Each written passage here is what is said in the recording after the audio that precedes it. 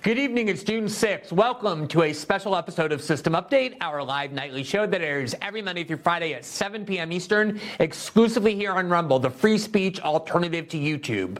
We are very excited to present a special episode of System Update. Exactly 10 years ago today, on June 6, 2013, we began publishing what became known as the Snowden reporting, based on the largest leak of top-secret documents in the history of the U.S. security state. The reporting that ensued over the next several months, and even over the next several years, revealed the mass indiscriminate system of surveillance secretly imposed by the NSA and its so-called Five Eyes spying alliance in the UK, Canada, Australia, and New Zealand. And it became one of the most consequential stories in the history of modern journalism and whistleblowing. The reporting we did won the 2014 Pulitzer Prize for Public Service. The documentary, directed by my journalistic colleague, Poitras, showed our work with Snowden in real time in Hong Kong and won the 2015 Academy Award for Best Documentary, which, with Snowden trapped by the U.S. government in Russia, we accepted at the side of Snowden's then fiancée and now his wife and mother of their two toddlers, Lindsay Mills. The reporting led to legislative reforms in multiple countries, including, at least to some extent, here in the United States.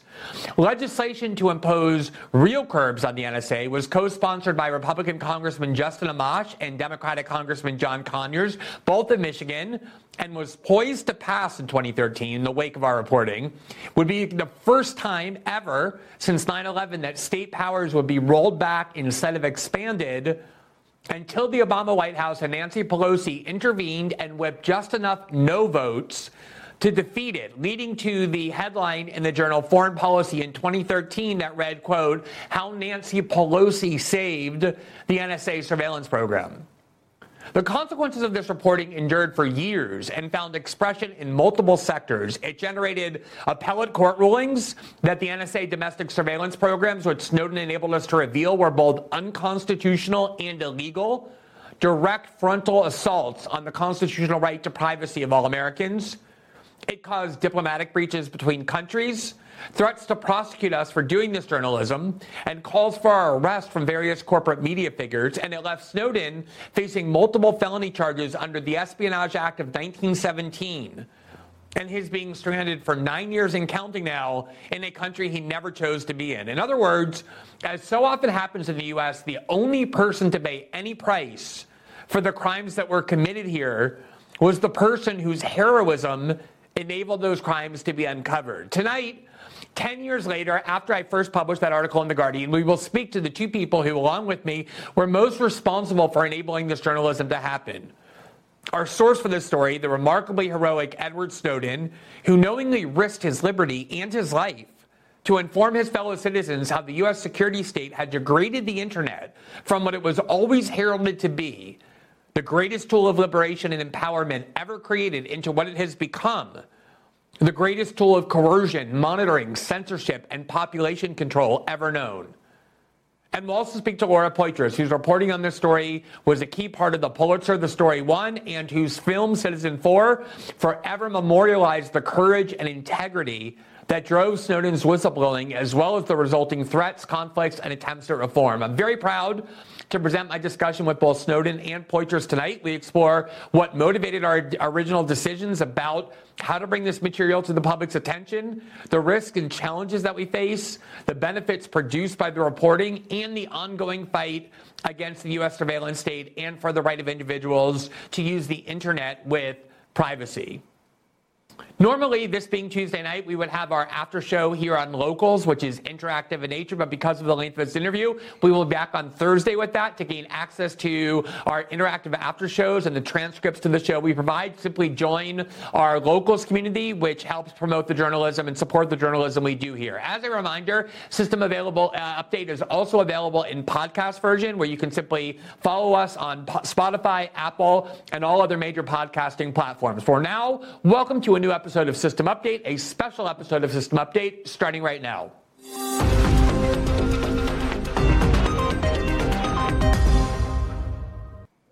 Just to provide a little history before we show you this interview, 10 years ago today, I published at The Guardian the very first article from the Snowden archive. That story revealed, as the first three paragraphs of the article put it, quote, the NSA is currently collecting the telephone records of millions of U.S. customers of Verizon, one of America's largest telecom providers, under a top-secret order issued in April. The order, a copy of which has been obtained by The Guardian, requires Verizon on a, quote, ongoing daily basis to give the NSA information on all telephone calls in its system, both within the U.S. and between the U.S. and other countries. The document shows for the first time that under the Obama administration, the communication records of millions of U.S. citizens are being collected indiscriminately and in bulk, regardless of whether they are suspected of any wrongdoing. That would be the first story of what would be hundreds of reports that came from the archive Snowden provided to us. A vast, gigantic collection of hundreds of thousands, if not more, of top-secret documents from an agency so secretive, the NSA, that for years the joke in Washington was that it stood for no such agency. That first article was quickly followed, the next day in fact, by a revelation of the so-called PRISM program, under which the leading big tech companies were turning over massive amounts of user data to the NSA without so much as a warrant. No leak of any kind had previously emerged from the NSA, let alone a leak composed of its most sensitive secrets, taken from right under their noses by someone who had worked inside both the CIA and then the NSA as a contractor. Edward Snowden, who, after first enlisting to serve in the U.S. Army during the Iraq War, believing as a young man in the mythologies he had heard about that war and the U.S. security state in general, he then joined both the CIA and the NSA. At the time of the publication of this first week of articles, I was in Hong Kong, along with Laura Poitras and Guardian reporter Ewan McCaskill. Hong Kong was the city Snowden had chosen to go once he had finished the job of collecting the NSA documents he wanted to leak, and once he had made that final point of no return decision to provide those documents to us in order to report. As he explains in the interview we're about to show you, Snowden had chosen Hong Kong in part because it offered protections from the CIA and other U.S. security state agencies that would let us get these documents and report them before we could be stopped. Unlike most places in the world, the CIA has a great deal of difficulty operating in Hong Kong. But he also chose the city because Hong Kong represented to Snowden the values that drove his whistleblowing. A city fighting for its freedom, for its right to dissent and protest, and against centralized repression and tyranny. Knowing that we were going to meet a source who had already proven to us that he was in possession of many of the most sensitive documents from the world's most secretive agency inside the world's most powerful government, Laura and I arrived at Hong Kong on Sunday night, June 3rd, 2013. We went the next morning to the hotel that Snowden had indicated, in a spot where he told us to wait for him to appear and said that we would know him because he would be carrying a Rubik's Cube. We had no idea what he looked like, how old he was, or anything else about him other than the fact that he worked at the NSA and clearly had access to some of the most sensitive secrets inside the U.S. government. He provided us two separate times to meet, and on the second time, a young man, he was only 29 at the time, appeared carrying a Rubik's Cube. We greeted him and quickly followed him up to his hotel room on the 10th floor, and as soon as we entered the hotel room, Laura, a filmmaker whose 2004 film about the insurgency in the Iraq War had landed her on a U.S. government watch list, and she was also nominated for that film for Best Documentary Oscar, took out her camera gear and began filming everything we had done together. That footage would serve as the remarkable anchor of her documentary Citizen 4. Almost immediately after we began our reporting, and especially when, at his insistence, we revealed the identity of Edward Snowden and published a video interview with him where he explained his rationale for coming forward, a video interview that resonated around the world, the Obama administration, both publicly and privately, began to become very threatening, not only to Snowden, but also to us as the journalist involved in the story. Obama's senior national security official, James Clapper, began referring to us in public, the journalist, as, quote, Snowden's accomplices, a deliberately and carefully chosen word to indicate that we could be subject to criminal prosecution.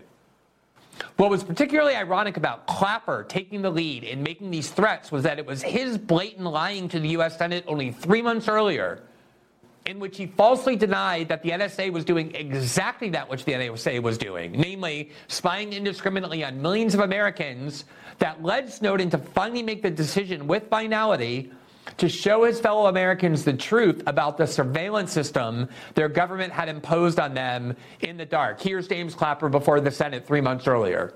So what I wanted to see is if you could give me a yes or no answer to the question, does the NSA collect any type of data at all on millions or hundreds of millions of Americans? No, sir. It does not. Not wittingly. There are cases where they could inadvertently, perhaps, collect, but not wittingly. All right. As the reporting would show, it is hard to overstate what a blatant lie that was. Clapper was never punished. He served until the end of his term as Obama's senior national security official until getting hired by CNN to help report the news. Now, as usual, the U.S. security state's chief servant in all of this, including their attempt to criminalize our journalism, was the corporate media. Shortly after we began the reporting, I appeared on Meet the Press, then hosted by David Gregory, and despite never having broken a story in his life, to this day, he immediately began insisting that I was not really a journalist and therefore should perhaps share a prison cell with Edward Snowden. You are a polemicist here. You have a point of view. You are a columnist. You're also a lawyer. You do not dispute that Edward Snowden has broken the law, do you?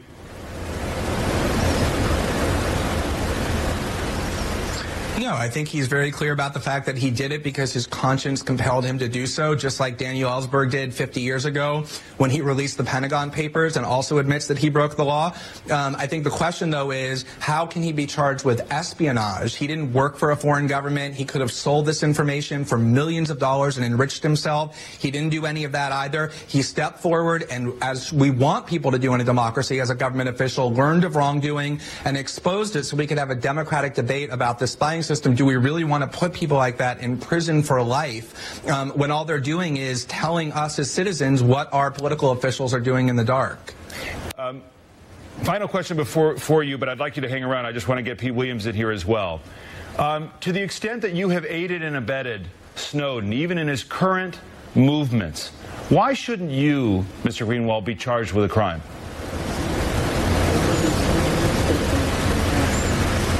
I think it's pretty extraordinary that anybody who would call themselves a journalist would publicly muse about whether or not other journalists should be charged with felonies. The assumption in your question, David, is completely without evidence, the idea that I've aided and abetted him in any way. The scandal that arose in Washington before our stories began was about the fact that the Obama administration is trying to criminalize investigative journalism by going through the emails and phone records of AP reporters, accusing a Fox News journalist of the theory that you just embraced, being a co-conspirator with felonies for working with sources. If you want to embrace that theory, it means that every investigative journalist in the United States who works with their sources, who receives classified information, is a criminal. And it's precisely those theories and precisely that climate that has become so menacing in the United States. It's why the New Yorker's Jane Mayer said investigative reporting has come to a standstill, her word, as a result of the theories that you just referenced. Well, the question of who's a journalist may be up to a debate with regard to what you're doing. And, of course, anybody who's watching this understands I was asking a question. That question has been raised by lawmakers as well. I'm not embracing anything, but obviously I take your point. Mr. Greenwald, just stay put, if you would, for just a moment. I want to bring in Pete Williams. I appreciate you dealing with.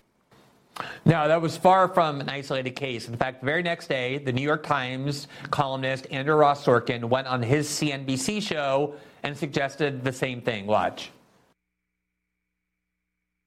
Let's talk about some of the headlines. The big one this morning, there is heavy security this morning at Moscow's airport today. National Security Agency leaker Edward Snowden, yep, he's there. There is speculation he is planning to fly to Havana en route to Ecuador. The government of Ecuador has confirmed it is considering an asylum application for Snowden. He faces American espionage charges now after he admitted to revealing classified documents. And I got to say, I feel like, A, we've screwed this up to even let him get to Russia. Mm-hmm. B, clearly the Chinese hate us to even let him out of the country. Mm-hmm. I mean, that says something. Russia hated us, and we knew that beforehand, but that's sort of right. And now I don't know. And then my second piece of this, I told you this in the green room.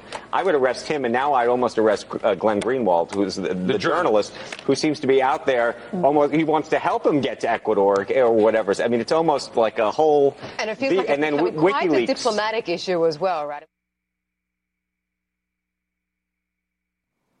Now, though Sorkin ended up apologizing for that, that mentality was very much the prevailing ethos in establishment Washington at the time.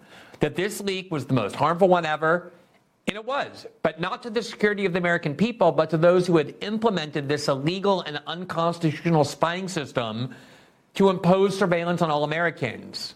And their view was all those responsible for the revelations of those crimes, but not the crimes themselves, must pay. In 2021, 3 Yahoo News journalists, including Michael Isikoff, reported that agents of the CIA had plotted to assassinate Julian Assange in the Ecuadorian embassy in London. As part of that reporting, they also revealed that officials during the Obama administration had aggressively explored how to criminalize Assange, Poitras, and myself.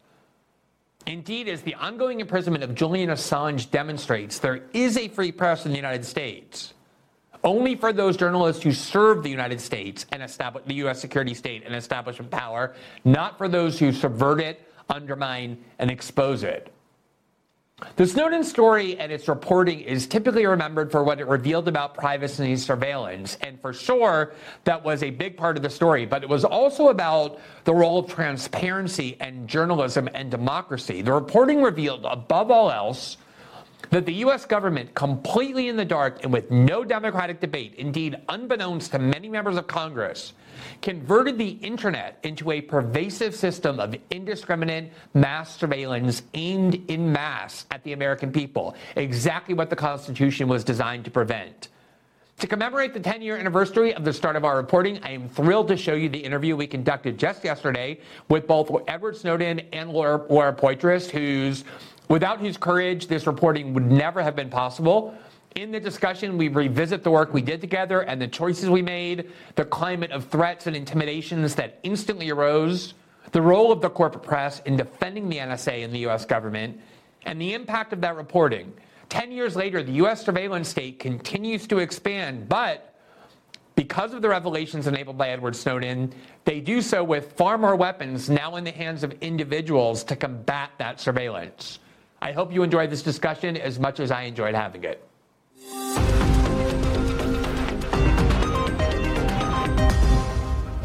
Ed and Laura, thank you so much for taking the time to join us tonight. I really cannot think of any better way to commemorate the 10-year anniversary of the start of the Snowden reporting, as well as to explore its implications, than by speaking with the two of you ever since we had confirmation that this was going to be able to happen, that we were going to be able to make this work. I've been incredibly excited, really looking forward to our discussion tonight. It's really a thrill to be able to do this, the three of us, which is how the Snowden story began. So, Laura, let me begin by asking you, I think these kind of milestones, like a 10-year anniversary, are really helpful because sometimes temporal distance provides a lot of clarity that help you understand better what it is that happened in the past, but also sometimes subsequent events are actually important for reshaping and changing the way we understand things that happened in the past as well. So with now 10 years, 10 full years, with the start of the Snowden reporting having elapsed, what is your view on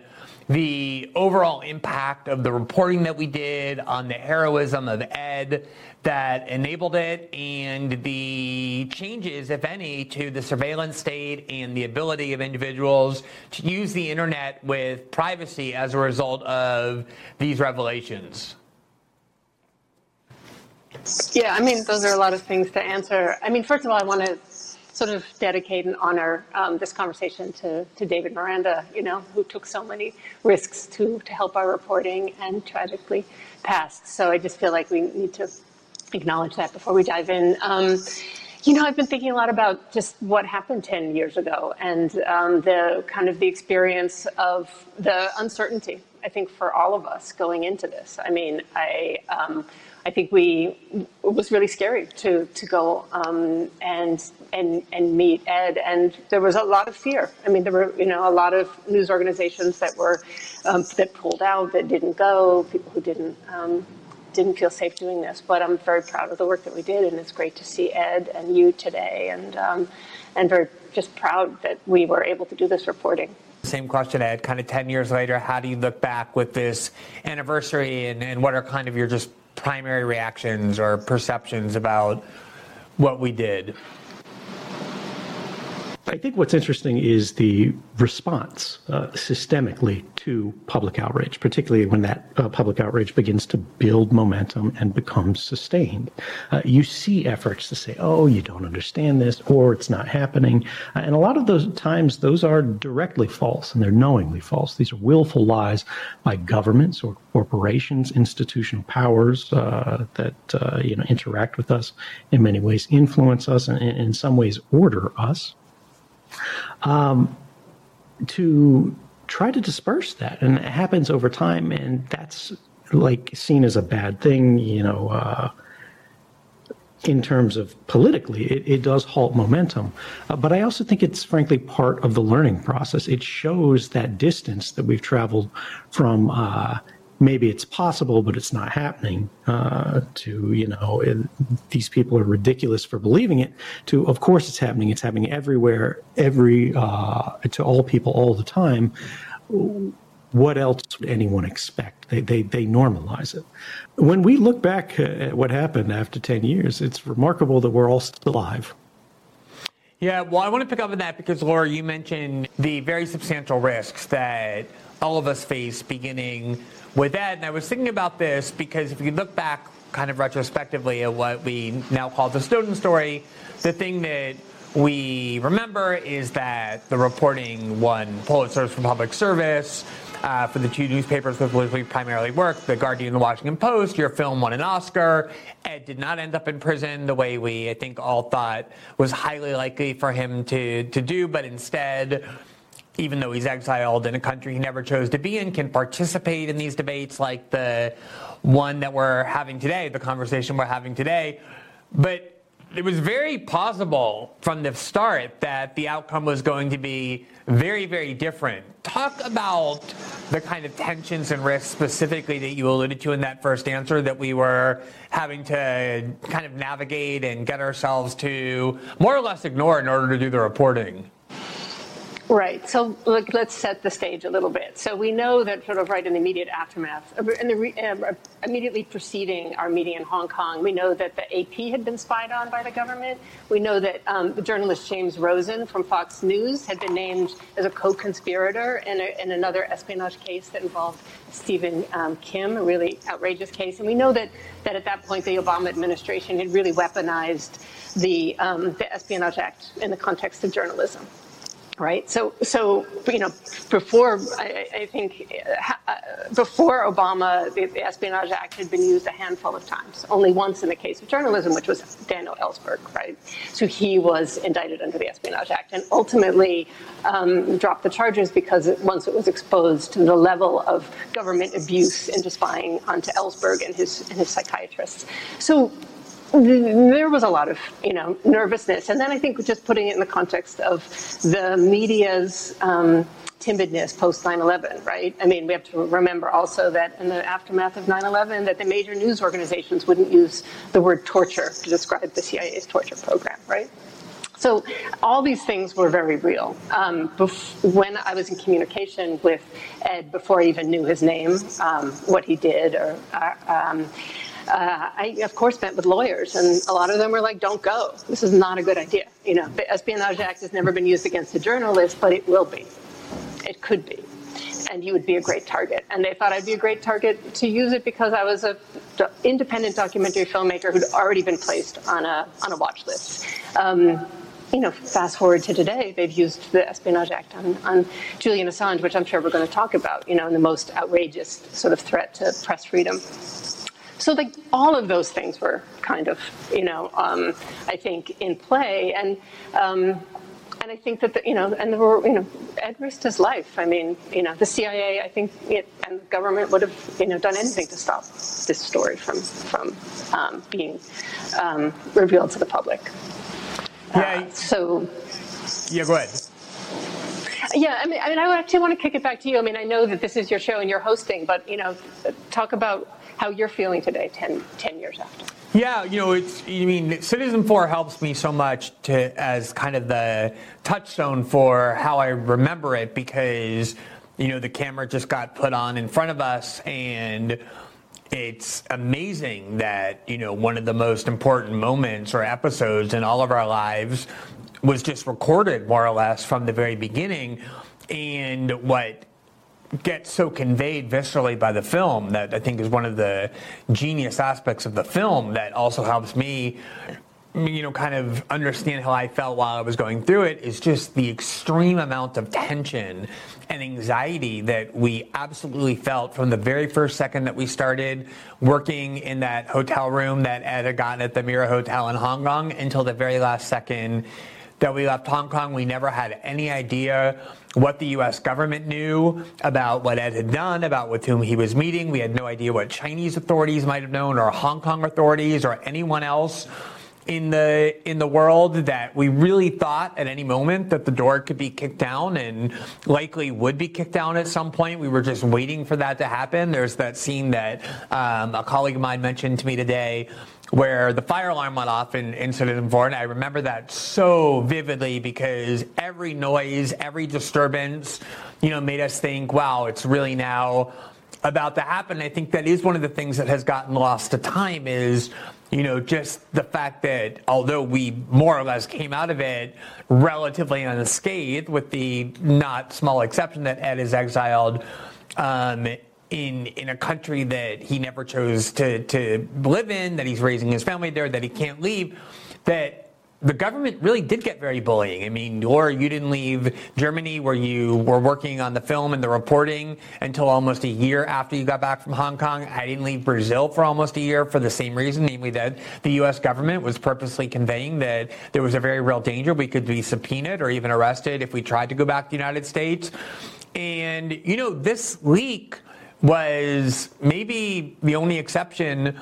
Would be Daniel Ellsberg's Pentagon Papers leak, and the WikiLeaks leak from Chelsea Manning in 2010. But I think this really was on a different level, because it was the most significant leak of the most sensitive materials from the most secretive agency within the world's most powerful government. And to say that they were, in a panic over it, that they were desperate. I mean, the thing that I always go back and think about is that they thought that when Evo Morales, the then president of Bolivia, had traveled to Russia, just like on a hunch, they thought he may have somehow picked up Snowden and was trying to take him back to Bolivia, and they forced his plane, the president of a sovereign country, down over European airspace in a very dangerous way, just on the mere hunch that Ed might have been on that plane, just reflecting how kind of unhinged and deranged they were. And we never really knew what they were attempting to do, what they were capable of doing. We all know what the U.S. government is willing to do. And I think the fact that, as you said, Laura, you and I both kind of only had one small part of our foot in the world of corporate journalism, but everything else was always very outsider, made us very, unique and juicy targets for them wanting to set a precedent of prosecuting actual journalists under the Espionage Act, the kind of red line that they had never crossed until they brought that case against Julian. So, Ed, let me ask you about the kind of decision to work with me and Laura, because it is so interesting. You had a lot of options in terms of how you might have been able to bring this material to public attention. You could have just published it all yourself on the internet. You could have just dumped the whole archive on the internet. You could have curated it yourself, put it on the internet. You could have sent it to a group like WikiLeaks and asked them to just, publish it in mass on the internet. But instead you decided you wanted to work with journalists, but not journalists who were embedded in the New York Times and the Washington Post, but were journalists who were purposely kind of outside of that corporate framework. With all those options, why did you choose the option that you did choose, which was to work with journalists, but kind of very outsider journalists? And what did you hope to achieve, or what were you trying to avoid with that choice? Well, I mean, one of the reasons that I picked you specifically was the criticism of the New York Times handling of previous leaks. We had major institutional newspapers that had been far too accommodating to the Bush administration and its abuses of secrecy. And when we saw in the context of the WikiLeaks, Cablegate and the Iraq war logs, and how the government responded to that initially, and how the media at first was very, championing and open, welcoming to these disclosures, and the courage of Chelsea Manning in that circumstance, and how that changed over time. And I was very concerned, particularly given the fact that these were documents from an agency revealing serious crimes against both the American and the global public. I knew the government was going to lean extremely heavily on the newspapers in a way that was unprecedented. We actually saw this bear out, where in Britain, The Guardian, which was one of the possessors of the archive, actually had the British intelligence services come to their newsroom and destroy their computers and the hard drives that they used to process this information, literally grinding them down in the newsrooms. It's documented. It's just a remarkable kind of thing. I had a strong suspicion that things like that were likely to occur if these documents were held by a single newspaper. I was not confident that their editor and their lawyers would be able to reduce or sort of resist the pressure that was being placed on them. By working with someone like you, who had basically previously committed themselves to a critical position, working with Laura, who was going to basically partner with another newspaper, an institutional newspaper, but would basically have that melding there. And then actually people forget, but Barton Gellman of the Washington Post, his involvement as the classical institutionalist, really covered the bases in a way that I didn't think the government would be able to shut the story down. And that was the main thing. If I had just been trying to get away with it, and have my identity not be known, I probably would not have been able to risk working with any journalists at all, simply because making the contact in the beginning was extraordinarily difficult in technical terms.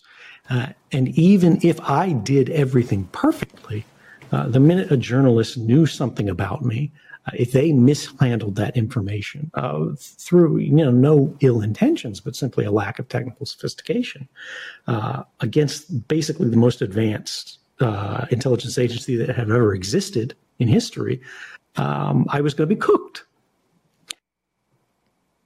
It doesn't really matter what happens to me. We have to focus on the story.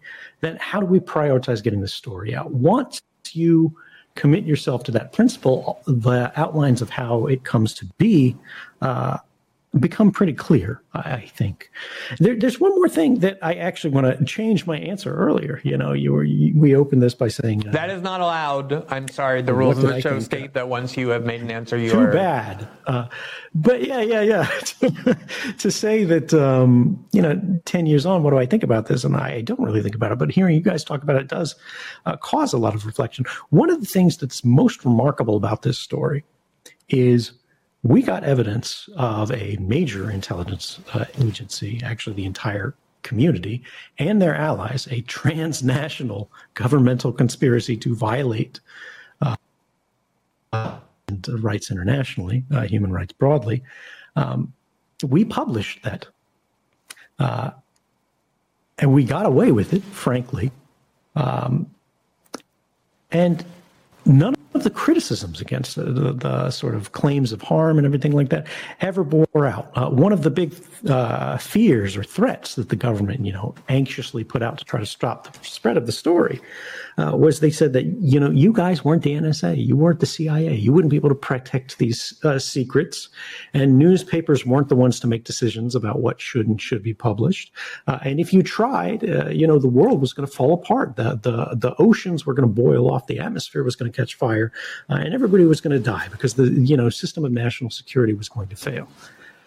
But now, 10 years on, we never have any evidence of compromise, not from any of the journalists or any of the newsrooms who handled this material, which means journalists actually handled this material more securely than the government itself did. And when you consider that, and the fact that this really should be a lodestone for, I think, sort of young journalists to look at as what they can do, the role they can play in society, you look at how the sort of major institutional journalistic outlets today are handling new stories of, materials that are getting out of government hands and are in the public interest. You see a different way. They're actually trying to suppress the story. They're pulling at the edges of it. They're criticizing it. They're critiquing it. They're going, well, who benefits from the publication of this story? As opposed to, is this information true and correct? And should the public know it? And that raises a question on reflection.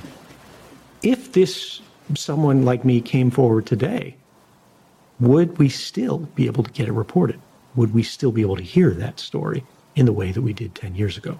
Yeah, the reaction of the media at the time, I think people have forgotten as well, was really quite hostile. The first time I went to meet the press, I was asked by David Gregory why I shouldn't be in a prison cell right alongside of you because of the role that I had played. There was, multiple people who were saying the same things. Andrew Ross Sorkin of the New York Times, of CNBC, basically said that he also thought that should be my destination, is sharing a prison cell with you. But one of the criticisms that you got, it was kind of from both sides of the political spectrum, was why didn't you just simply take the archive that you had in your possession and let the public see all of it? Why didn't you just put it on the internet? Why did you come to journalists and ask us, or really not even ask us, but insist as a condition to sharing it with us, that you wanted us to curate it and decide what the public should and shouldn't see? I just want to point out for those following along at home, this is actually Glenn revealing that he was very deeply wounded by 10 years of mean tweets, replies to his tweets that are saying, why weren't you more aggressive? Why didn't you? I wish that were only confined to mean tweets. But no, I think it's important that people understand what your motive was. And your motive ultimately is determined by your actions. And the action that you took was to look at a series of options that you had about how to get this into the public hands. And the action that you took, or the choice that you made, I think is highly illustrative of what your motives were. So why didn't you just dump the archive onto the internet or ask that we do that for you? Right. I wasn't trying to elect myself the president of secrets. When we were dealing with something that had never been done before, this kind of information, these kind of documents about this kind of work that frankly was criminal, and courts have upheld that it was criminal, right? This isn't sort of political rhetoric. This is factual. The government was breaking the law. They were and are today violating human rights around the world. But what if I had been wrong? Right? What if I believed these documents to say that, but that's not actually correctly how they can be interpreted? What if they were misleading? What if my political biases blinded me to the potential risks of disclosure? If I went out and did it myself, I think, frankly, it still would have been correct. It still would have been a moral and ethical thing to do. But in the wake of how we had seen the media begin to accept the government's arguments against Chelsea Manning and WikiLeaks, going, oh, they were reckless. It was a document dump. It should have been more curated. I wanted to establish a counterexample publicly that couldn't be questioned or denied by the government, say we didn't do it in the most careful way, not to discredit Manning or WikiLeaks, who I think did nothing wrong at all, but to establish that the government's response would not differ, in fact, between sort of where you just have a bare disclosure and where you have sort of curated journalists going through this and making decisions in the public interest, right? So this is why I work with journalists. And I said, you shouldn't publish any story just because it's interesting, just because it's newsworthy. These should only be stories that you believe the public needs to know. Before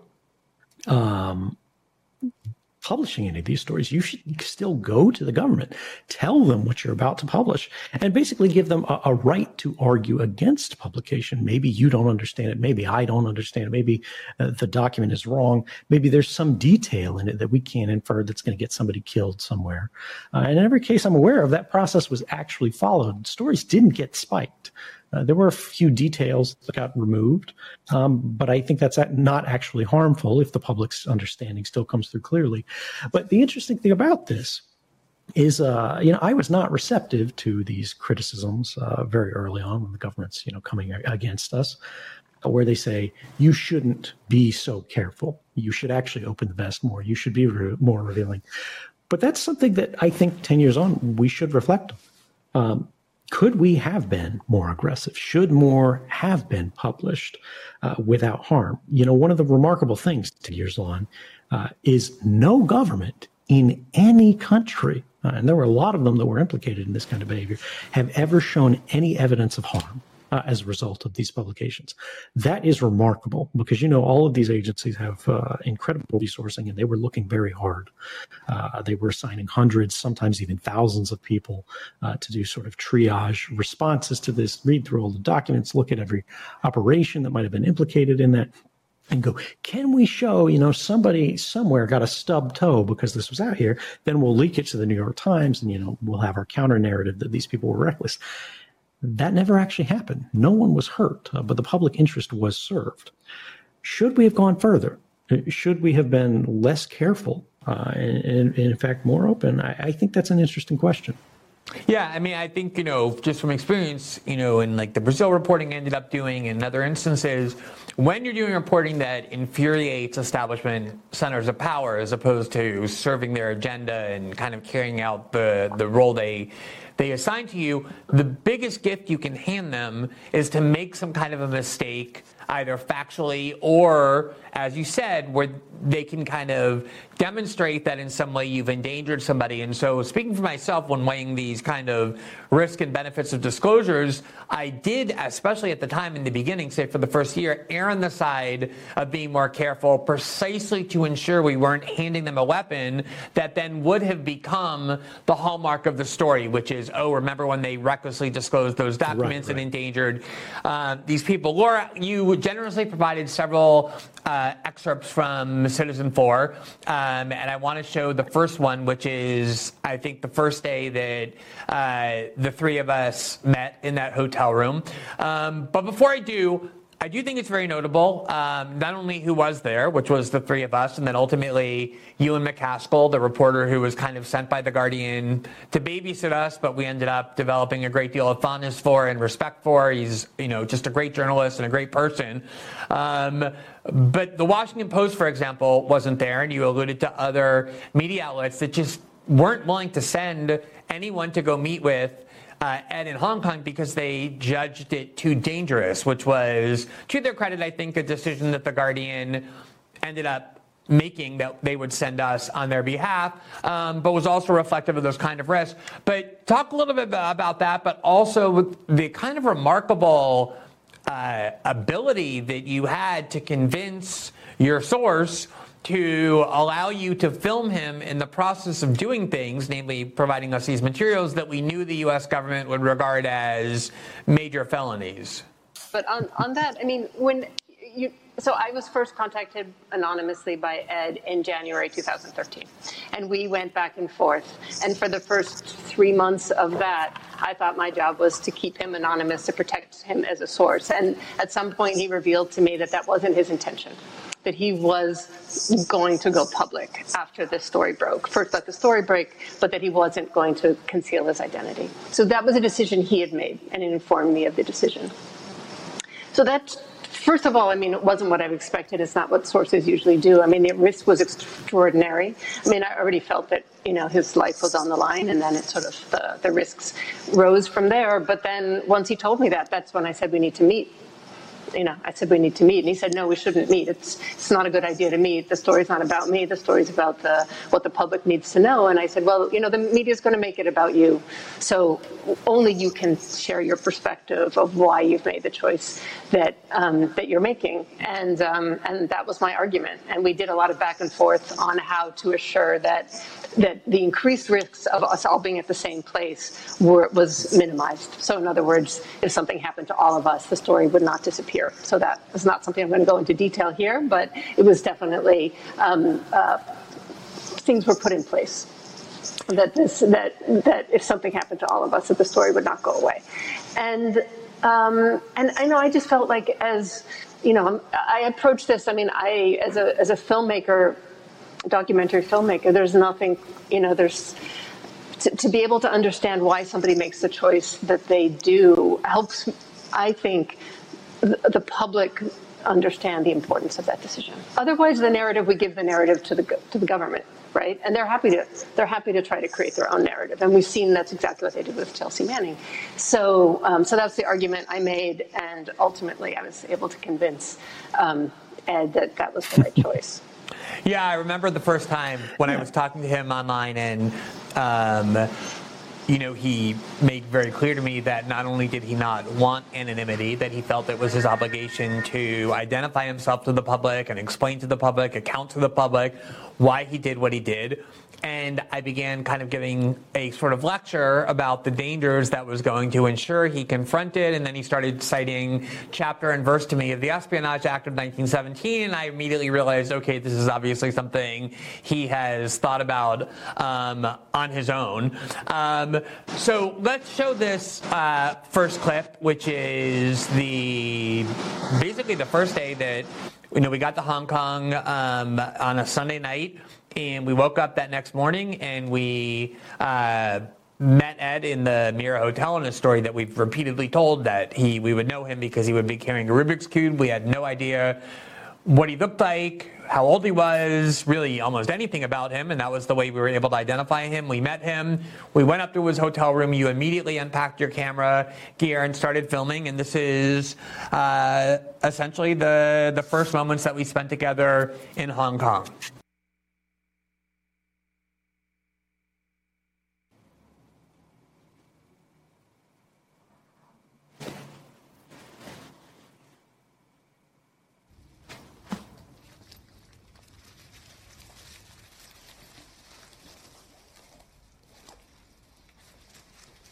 As far as positioning, if you want us to sit in any particular way, or whatever. I'm gonna go there because I get better light.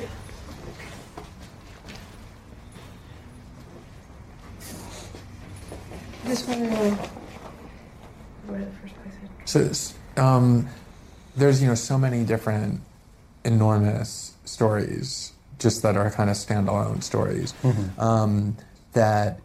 Even certain things about an individual document that can just be their own story. I don't know about you, Laura, but I've lost audio.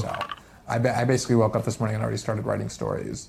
So I'm hoping to, start publishing within a day or 2 days. Okay.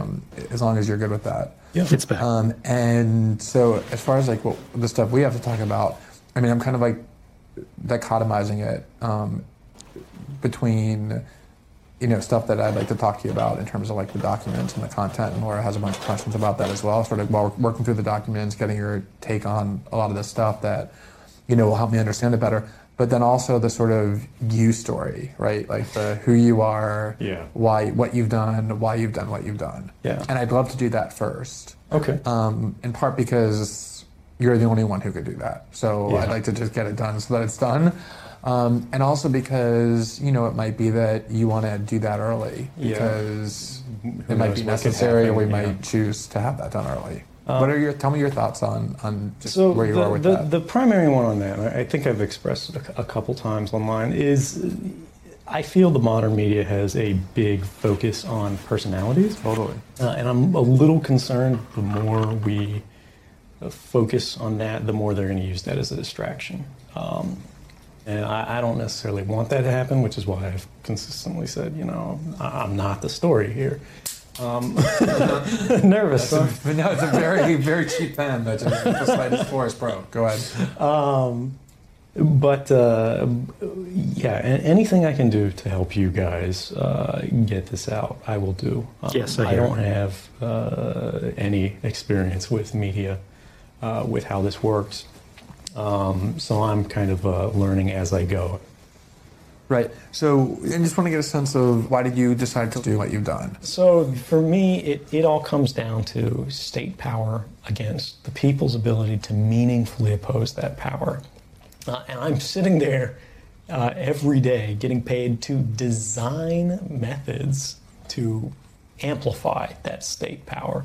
And I'm realizing that if policy switches that are the only thing that restrain these states were changed, you couldn't meaningfully oppose these. I mean, you would have to be the most incredibly sophisticated technical actor in existence. I mean, I'm not sure there's anybody, no matter how gifted you are, who could oppose all of the offices, and all the bright people, even all the mediocre people out there with all of their tools and all their capabilities. And as I saw the promise of the Obama administration be betrayed and walked away from, and in fact actually advance the things that had been promised to be sort of curtailed and reined in and dialed back, and actually get worse, particularly drone strikes, which I also learned at NSA we could watch drone videos from our desktops. As I saw that really hardened me to action. In real time? In real time, yeah. It'll stream a lower quality of the video to your desktop. Typically, you'd be watching surveillance drones as opposed to actually, murder drones where they're going out there to bomb somebody. But you'll have a drone that's just following somebody's house for hours and hours, and you won't know who it is because you don't have the context for that. But it's just a page where it's lists and lists of drone feeds in all these different countries under all these different code names, and you can just click on which one you want to see. Right. But so if your self-interest is to live in a world in which there's maximum privacy, doing something that could put you into prison in which your privacy is completely destroyed is sort of the antithesis of that. How did you reach the point where that was a worthwhile calculation for you? I remember what the internet was like before it was being watched, and there's never been anything in the history of man that's like it. I mean, you could, again, have children from one part of the world having an equal discussion where, they were sort of granted the same respect for their ideas in conversation with experts in a field from another part of the world on any topic, anywhere, anytime, all the time. And it was free and unrestrained. And we've seen the chilling of that and the cooling of that and the changing of that model towards something in which people self-police their own views. And they literally make jokes about ending up on the list if they donate to a political cause or if they say something in a discussion. And it's become an expectation that we're being watched. Many people I've talked to have mentioned that they're careful about what they type into search engines because they know that it's being recorded. And that limits the boundaries of their intellectual exploration. And I am more willing to risk imprisonment or any other negative outcome personally than I am willing to risk the curtailment of my intellectual freedom and that of those around me whom I care for equally as I do for myself. And again, that's not to say that I'm self-sacrificing because it gives me, I feel good in my human experience to know that I can contribute to the good of others.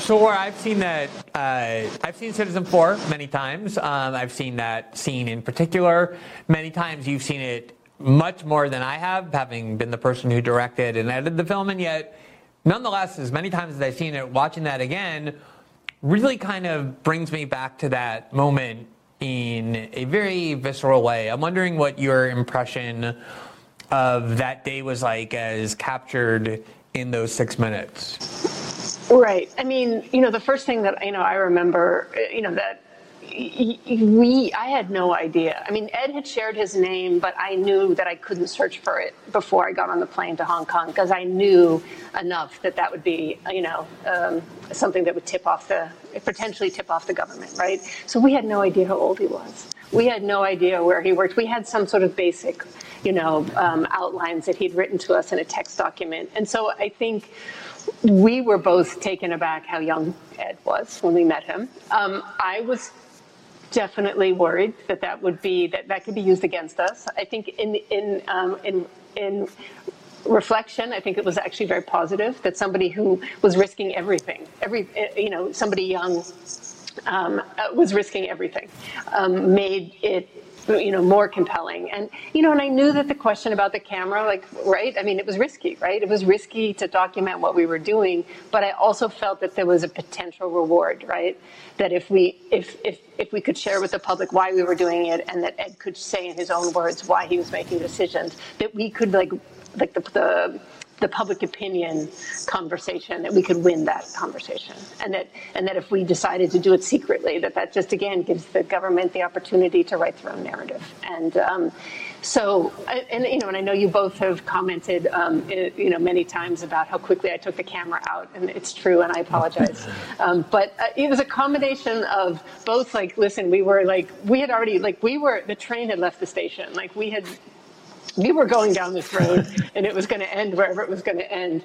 And so I felt very strongly I needed to document it. And then also, honestly, it was a little bit of a protective device. I could go, I at least had something to do as we await the CIA to bust down the door and arrest us all. So it was both kind of just, okay, I was nervous and could take out the camera, but I also thought it was important. And I knew you well enough, Glenn, that you're not somebody who's going to wait around for 2 hours before you ask a good question. You were going to dive right in, and I was I didn't want to miss that moment.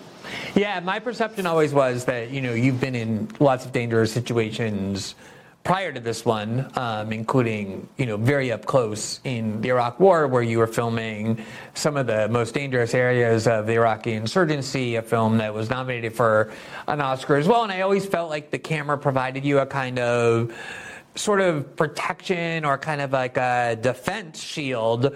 And sometimes I found myself kind of coveting the fact that you had that, and I felt a little bit more exposed. What strikes me is, there's so many things here that strike me about this. And I'm wondering, Ed, if you share this, it is true. I tried making light of it or even denying it about, I was probably playing with my pen. There was anxiety with that. Of course, it was a very awkward moment because the room was so small. We were really right on top of each other out of nowhere. Never having been in each other's presence before, the tensions were palpable for all the obvious reasons, but just the interpersonal dynamic was strange as well because we had no idea who we were coming to meet. And I think there was maybe, I would say, 20 or 30 minutes of awkwardness, and then it all kind of dissipated pretty quickly as we began talking about your motives. For me, I felt I was convinced of the authenticity of your story within probably a couple of hours. And I think that really set the stage for our ability to work together so well. What was your impression of that first day, both kind of standing alone in memory, but also having watched that scene? Well, first off, I want to say, Laura apologized for taking the camera out early. You shouldn't apologize, Laura. It was very good. It worked out. And the thing was, what doesn't come across in the clip, I think, but I remember very clearly from watching the clip, is the sense of fear. You can see I laugh a lot, and it's because I'm nervous. It's because I'm scared. And I think we all are. Like you say, you snap a pen that's in your hand. And in that kind of circumstance, I don't think for any documentary filmmakers that are watching this, it's okay to just wait and then all right, he pulls out the pen, then everybody goes, stop, I'll set this up because everybody's already sweating, it's too amped up. Laura kind of working around us and saying, don't worry about it, the equipment's off, it's off, and it was off, right, as she sets it up, and then she does this, it's whatever, we know we're not worried about it. That kind of activity, it sets a tempo in a scene. And I'd never been on camera before. That was my first interview. It was, when you work in the intelligence community, rule number one is don't talk to journalists, right? And of course, I've been writing to them, emailing them, but it's very different when you're in the room and the camera turns on. And I think, one of the remarkable things is how well everybody did managing their fear and the difficulty, like you said, the awkwardness of the situation. We were all in extreme legal jeopardy. And I think when you hear me start talking, I speak very slowly because I'm thinking about it. We were all very thoughtful about why we were doing this. What was it for? And I think once you do that, and particularly when there's a camera there keeping you all honest, it actually helps build comfort that there is a cause behind this. And I think when you do something that's that risky, a certainty in your cause is crucial. And from the clip, from my memory, from everything that we see today, you can be certain of your cause in yourself, right? But it's only the rest of the world that can really judge that. And the remarkable thing about Citizen4 is everybody can see that happen within ourselves where we judge each other. And also then the viewer in the world, like the process of that consensus forming occurs. And I don't think that would have been possible without the tremendous sense of vulnerability that we all accepted from, meeting in person, from having the camera in the room. And that was not an easy decision. It wouldn't have happened if Laura hadn't, as she said, really convinced me of why we were doing it. The fact that the media, crucially, was going to make a story out of me, whether I liked it or not. And we've seen a lot of other personalities who are involved in big classified disclosures get absolutely murdered by the press. Some were ideological, some were non-ideological, because, the press just does their own thing. And when the government starts whispering to them, the narrative gets out there, and that's all anybody talks about. It's not what was published, it's who published it. It's not what does it mean for us, but, what does it mean about them? And that kind of psychologizing is really dangerous, because humans love stories about people. And Laura, frankly, had the wisdom and the foresight to say that was going to be the main story that the media that didn't have documents were going to latch on to. And they did. Yeah, Laura mentioned Danny Ellsberg earlier on, and I actually want to talk about him in a little bit. But I remember, when I was first becoming aware of the Pentagon Papers story when I was young, and then reading about government misconduct, which Laura alluded to, which is the only reason Dan Ellsberg didn't spend his life in prison, was because the Nixon administration got caught engaged in a variety of illegalities against him. And the principal one was they broke into a psychiatrist's office in order to discover what his psychosexual secrets were.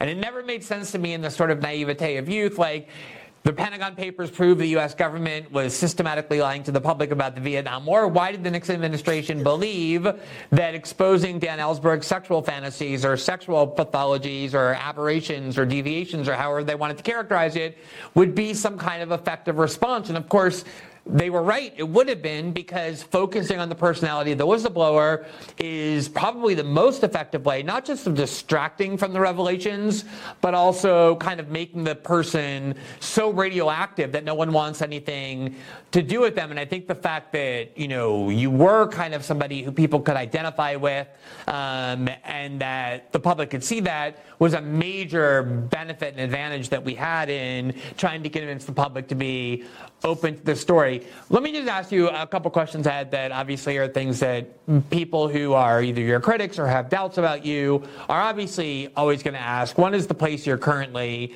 living, which we've alluded to, and I want to get to in a little bit. But the other issue is the choice that you made to go to Hong Kong and to kind of summon us to meet you in Hong Kong. I remember the first time you told me you were in Hong Kong and wanted us to come meet you there. Of course, I was very baffled. Like, why would somebody with access, who has worked in, the U.S. security state for so long that he had all these secrets, you expect them to be in like Arlington, Virginia, or some place in suburban Maryland, and not in Hong Kong. Hong Kong was the place that you chose to go once you had finalized the gathering of all these documents.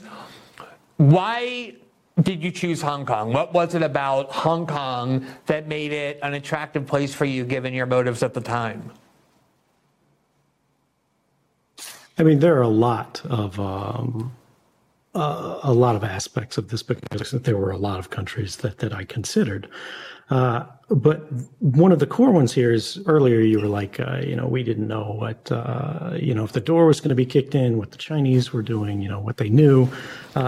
It's not actually true. I knew quite a bit about what they were doing, their capabilities, and I had searched, through all of the different countries' capabilities. We have counterintelligence reports that basically are our assessments of their capabilities and how they work. And at the CIA, I had been something of a specialist in how these kind of things occurred. I was a communications security officer, basically. They're called TISOs, Telecommunication Information Systems Officers. And so I actually had a pretty strong confidence that in this country, the U.S. would be absolutely not free to operate. They had, at the time, a relatively free internet and relatively free media, especially internationally. They were a major broadcast center. They were the financial center of basically the entirety of Eastern Asia at that point in time, and things have changed enormously since then, of course. But it was basically one of the only places in the world, and there's no place in Europe that this is true in, where the U.S. wouldn't feel free to operate and sort of do like a black bag job or something like that, because their sort of officers would be very strictly monitored there. But at the same time, we could sneak in. And, I wrote to both of you, I think, at least some of you, about things not to keep in your luggage and how to discuss things if you were caught at customs, how to develop a cover story where you could get through, and like ways we could signal each other if anything went wrong. And basically, it was frankly one of the only places in the world, perhaps the only place in the world, where you could do something like this and get the story out. Because remember, that was the key, to get the story out. I did still think it was quite likely that I could be arrested immediately afterwards, and they might stop reporting. We wouldn't be able to continue to operate. But by then, the cat's out of the bag. The reporters already have copies of their archives. They've gone back to their institutions, and even if we were all arrested, frankly, everything could continue onwards. And this calls back to that initial decision about, why to use you and other journalists structured in this certain way. We had to avoid a single point of failure. And the most prominent single point of failure that we could possibly have in the early stages of this reporting was for everybody to be in the room at the same time with the material. And if the U.S. could stop that, they would stop that by absolutely any means necessary. Yeah, absolutely. Laura, you when you offered to share some clips of Citizen 4, we just immediately said, you pick the ones that you think are the most important or the ones that would best inform the conversation. The second one we're about to show is one where Ed is talking about, with Ewan McCaskill, the Guardian reporter, the capabilities of the GCHQ and the role of the British in this spying system. Why did you obviously had an enormous amount of raw footage that ended up not making it into the film. You chose this clip to put into the film and then also to share with us. What just set this clip up, why is this something that you thought was important? Yeah, so the clip begins with Ewan, and then it shifts to a conversation about how and when we would proactively reveal Ed's identity and not wait for the government. At that point, we knew that the government knew who he was. They knew the source at that point, I believe. So I thought that was important. But in terms of beginning with UN and GCHQ, I think it changed the reporting. I think it was, The Guardian, I agree with you, they did the right thing by sending you and sending UN, our dear friend and colleague. But they made some decisions after that weren't decisions that I think they should be proud of. For instance, destroying data, which they did both, in the presence of the UK government, but they also destroyed data in Hong Kong. As soon as they had a look at the GCHQ material, they started freaking out about the UK state secret laws and the implications for them. So I do feel that, and there was, before before they saw the GCHQ material, the Guardian were talking about safe houses for Ed. They were talking about how to protect him as a source. And as soon as they saw that, they were like, we're getting out of here. And I think we have to also acknowledge the role of Sarah Harrison and WikiLeaks in the fact that Ed is, not in prison right now, right? And her stepping in. So I just feel like it was important to show what was happening in a very compressed amount of time, like from a first meeting where we don't know each other to a few days later where we're about to sort of part ways. All right, let's look at this. GCHQ has an internal Wikipedia at the top secret, super classified level, where anybody working in intelligence can work on anything they want. Yep. That's what this is. I'm giving it to you. You can make the decisions on that, what's appropriate, what's not. It's going to be documents of different types, pictures and PowerPoints and Word documents, stuff like that. Sorry, can I take that seat? Yeah. So, I'm sorry, I've got you to repeat. So in these documents, they will show... Yeah, there will be a couple more documents on that. That's only one part, though. Like, it talks about tempora and a little more thing. That's the wiki article itself. It was also talking about a self-developed tool called UDAQ, UDAQ. It's their search tool for all the stuff they collect, was what it looked like. Yeah. It's going to be projects. It's going to be troubleshooting pages for a particular tool. Thanks. But what's the next step? When do you think you'll go public? Or? I think it's pretty soon. I mean, with the reaction, this escalated more quickly. I think pretty much as soon as they start trying to make this about me, which should be any day now. Yeah. I'll come out just to go, hey, this is not a question of somebody skulking around in the shadows. Yeah. These are public issues. These are not my issues. These are everybody's issues. And I'm not afraid of you. You're not going to bully me into silence like you've done to everybody else. And if nobody else is going to do it, I will. And hopefully when I'm gone, whatever you do to me, there'll be somebody else who'll do the same thing. It'll be the sort of internet principle of the Hydra. You can stomp one person, but there's going to be 7 more of us. Yeah. Are you getting more nervous? I mean... No, I think the way I look at stress, particularly because I sort of knew this was coming, because I sort of volunteered to walk into it, I'm already sort of familiar with the idea. I'm not worried about it. When somebody busts in the door, suddenly I'll get nervous and it'll affect me. But until they do, I'm eating a little less. That's the only difference, I think.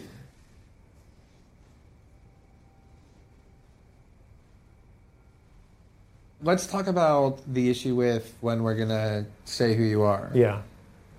This is, you have to talk me through this because I have a big worry about this. Okay, tell me. Which is that if we come out and... I know that you believe that your detection is inevitable and that it's inevitable imminently. There's, in the New York Times today, Charlie Savage, the fascinating Sherlock Holmes of political reporting, deduced that the fact that there's been these leaks in succession probably means that there's some one person who's decided to leak somebody a bunch else of stuff. Quoted you as saying it was one of your readers, and there's somebody else who put another thing. So we're I mean, it's fine. I want people to. I want it to be, like this is a person. I want to start introducing the concept that this is a person who has a particular set of political objectives about informing the world about what's taking place. I'm keeping it all anonymous, totally, but I want to start introducing you in that kind of incremental way. But here's the thing. What I'm concerned about is that if we come out and say, here's who this is, here's what he did, the whole thing that we talked about, that we're going to basically be doing the government's work for them, and we're going to basically be handing them, a confession, and helping them identify who found it. I mean, maybe you're right. Maybe they'll find out quickly, and maybe they'll know. But is there any possibility that they won't? Are we kind of giving them stuff that we don't, or possibility that they know but they don't want to reveal it because they don't know, or that they don't know and we're going to be telling them? Is it a possibility that they're going to need 2-3 months of uncertainty, and we're going to be solving that problem for them? Or let me just say the or part. Maybe it doesn't matter to you. Maybe you want it. Maybe you're not coming out because you think inevitably they're going to catch you and you want to do it first. You're coming out because you want to fucking come out and you want to be heard. There is that. I mean, that's the thing. I don't want to hide on this and skulk around. I don't think I should have to. Obviously, there's circumstances that are saying that. And I think it is powerful to come out and be like, look, I'm not afraid, and I don't think other people should either. I was sitting in the office right next to you last week. We all have a stake in this. This is our country. And the balance of power between the citizenry and the government is becoming that of the ruling and the ruled, as opposed to actually, the elected and the electorate. Okay, so that's what I need to hear, that this is not about... But I do want to say, I don't think there's a case that I'm not going to be discovered in the fullness of time. It's a question of time frame. You're right. It could take them a long time. I don't think it will. But I didn't try to hide the footprint because, again, I intended to come forward the whole time. I'm going to post this morning just a general defense of whistleblowers. That's fine, yeah. And you in particular, without saying anything about you. I'm going to go post that right when I get back. And I'm also doing like a big fuck you to all the people who keep like talking about investigations. Like that, I want that to be like the fearlessness and the fuck you to like the bullying tactics has got to be completely pervading everything we do. And I think that's brilliant. I mean, your principles on this, I love. I can't support them enough because it's inverting the model that the government has laid out, where people who are trying to say the truth skulk around and they hide in the dark and they quote anonymously and whatnot. I say yes, fuck that. Okay, so here's the plan then. I mean, and this is the thing. It's like once you, I think we all just felt the fact that this is the right way to do it. Mm-hmm. It's you feel the power of of your choice. You know what I mean? It's like, and I want that power to be felt in the world. Okay. And it is it's the ultimate standing up to them, right? Like, I'm not gonna fucking hide even for like 1 second. Yeah. I'm gonna get right in your face. Yeah. You don't have to investigate. There's nothing to investigate. Here I am. Yeah. Laura, I think. If I had to list, like the 2 or 3 scenes that most affect me, this would definitely be on that list because, I remember when we were in Hong Kong, we always used to kind of joke, and I was a little bit petulant about it, the fact that I wasn't able to sleep for any more than 90 minutes, even using, large doses of narcotics that are designed to enable you to sleep. Just the adrenaline and the tension and the kind of excitement and the nervousness just made it impossible for me to sleep. I don't think you were sleeping very much either. And yet, it was always like 10 o'clock at night. Ed would say every single night, all right, guys, well, I think I'm ready to hit the hay, as though it was like any other day. And I think that for me was the biggest life lesson beyond the lessons about the revelations of surveillance and transparency and whistleblowing and journalism and all the things on which we were focused substantively, was that if you are convinced that you have made a choice that comes from the best of motives, you are kind of doing it with a clean conscience and with a sense that what you're doing is just, even in the midst of this kind of extreme turbulence, it provides you a sort of inner tranquility and peace that is both, kind of gives you a sense of resolve, but also a sense of calmness. And I think you can see just in that scene how it kind of becomes contagious. It reinforced our own conduct in the wake of these fears, seeing Ed just so determined in the righteousness of what he was doing. What do you remember about that part of kind of the transcendent lessons that we learned from this?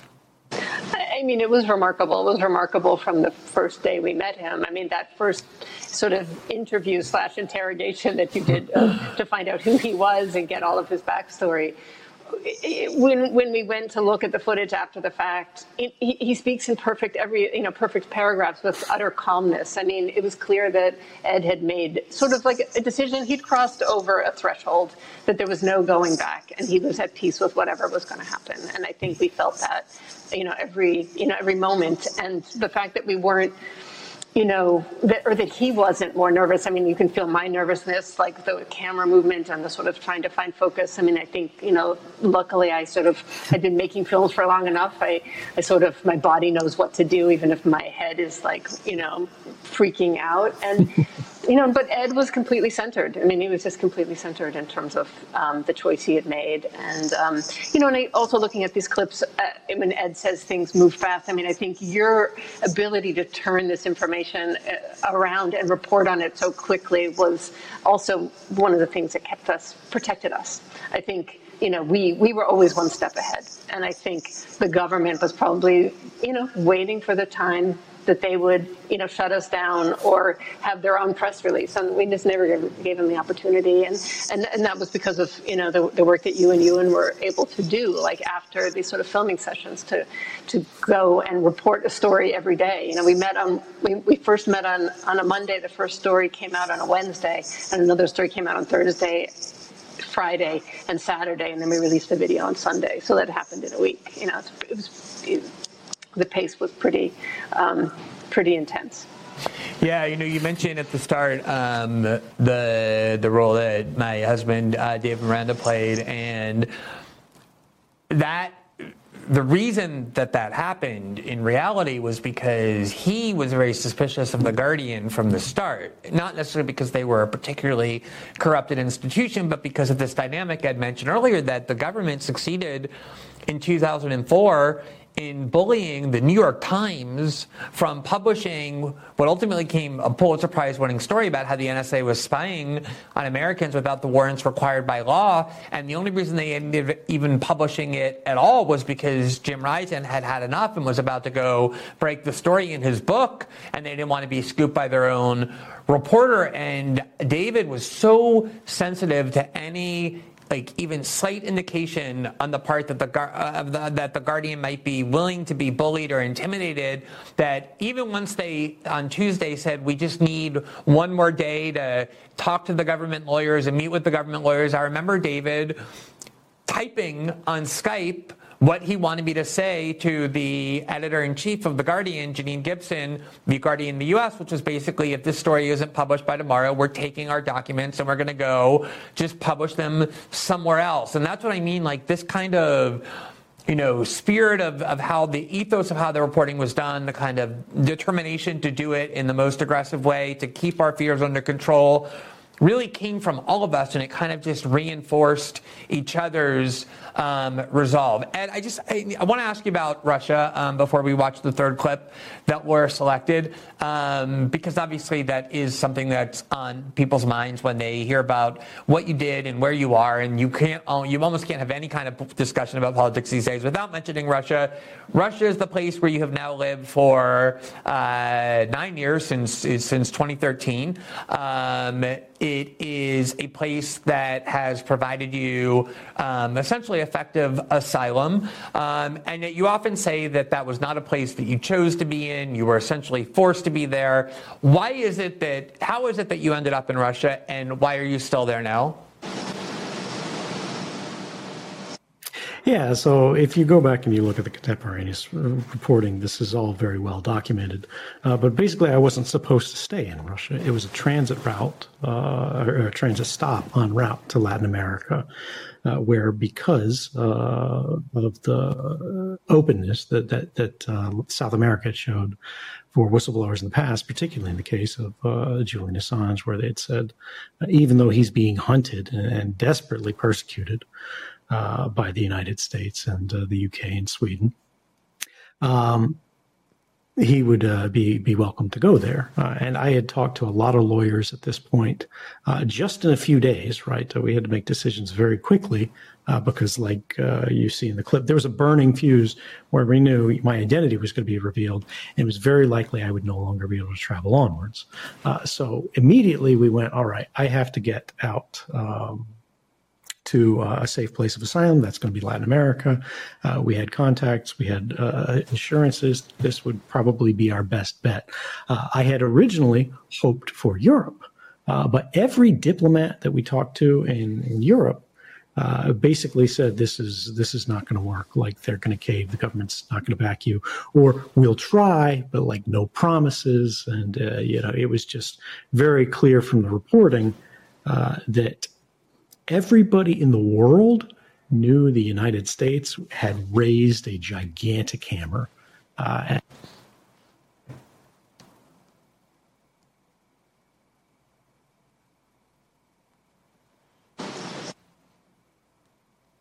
Where, like, Brazil, Ecuador, Venezuela, Bolivia, that all looked like they were positive possibilities.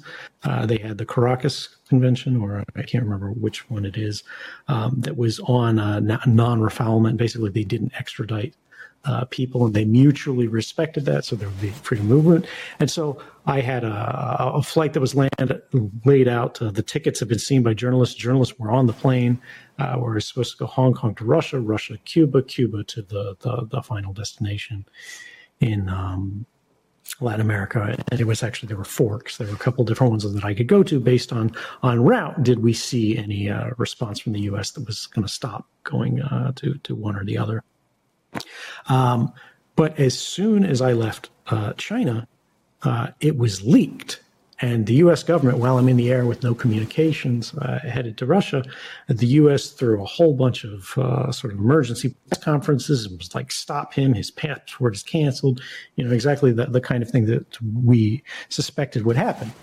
And so I land in Russia, and the border guards say, your passport doesn't work. And I'm like, no, I don't believe this. And I recount the story in my book in great detail. But we basically got Wi-Fi in the business lounge and the terminal. And I was like, oh, God, they really have done it. So then becomes a long period when I'm actually trying quite hard not to stay in Russia. And if you look back at this period, this is what none of these critics say. I spent 40 days trapped in an airport transit lounge where I applied for asylum in, I think, 21 different countries.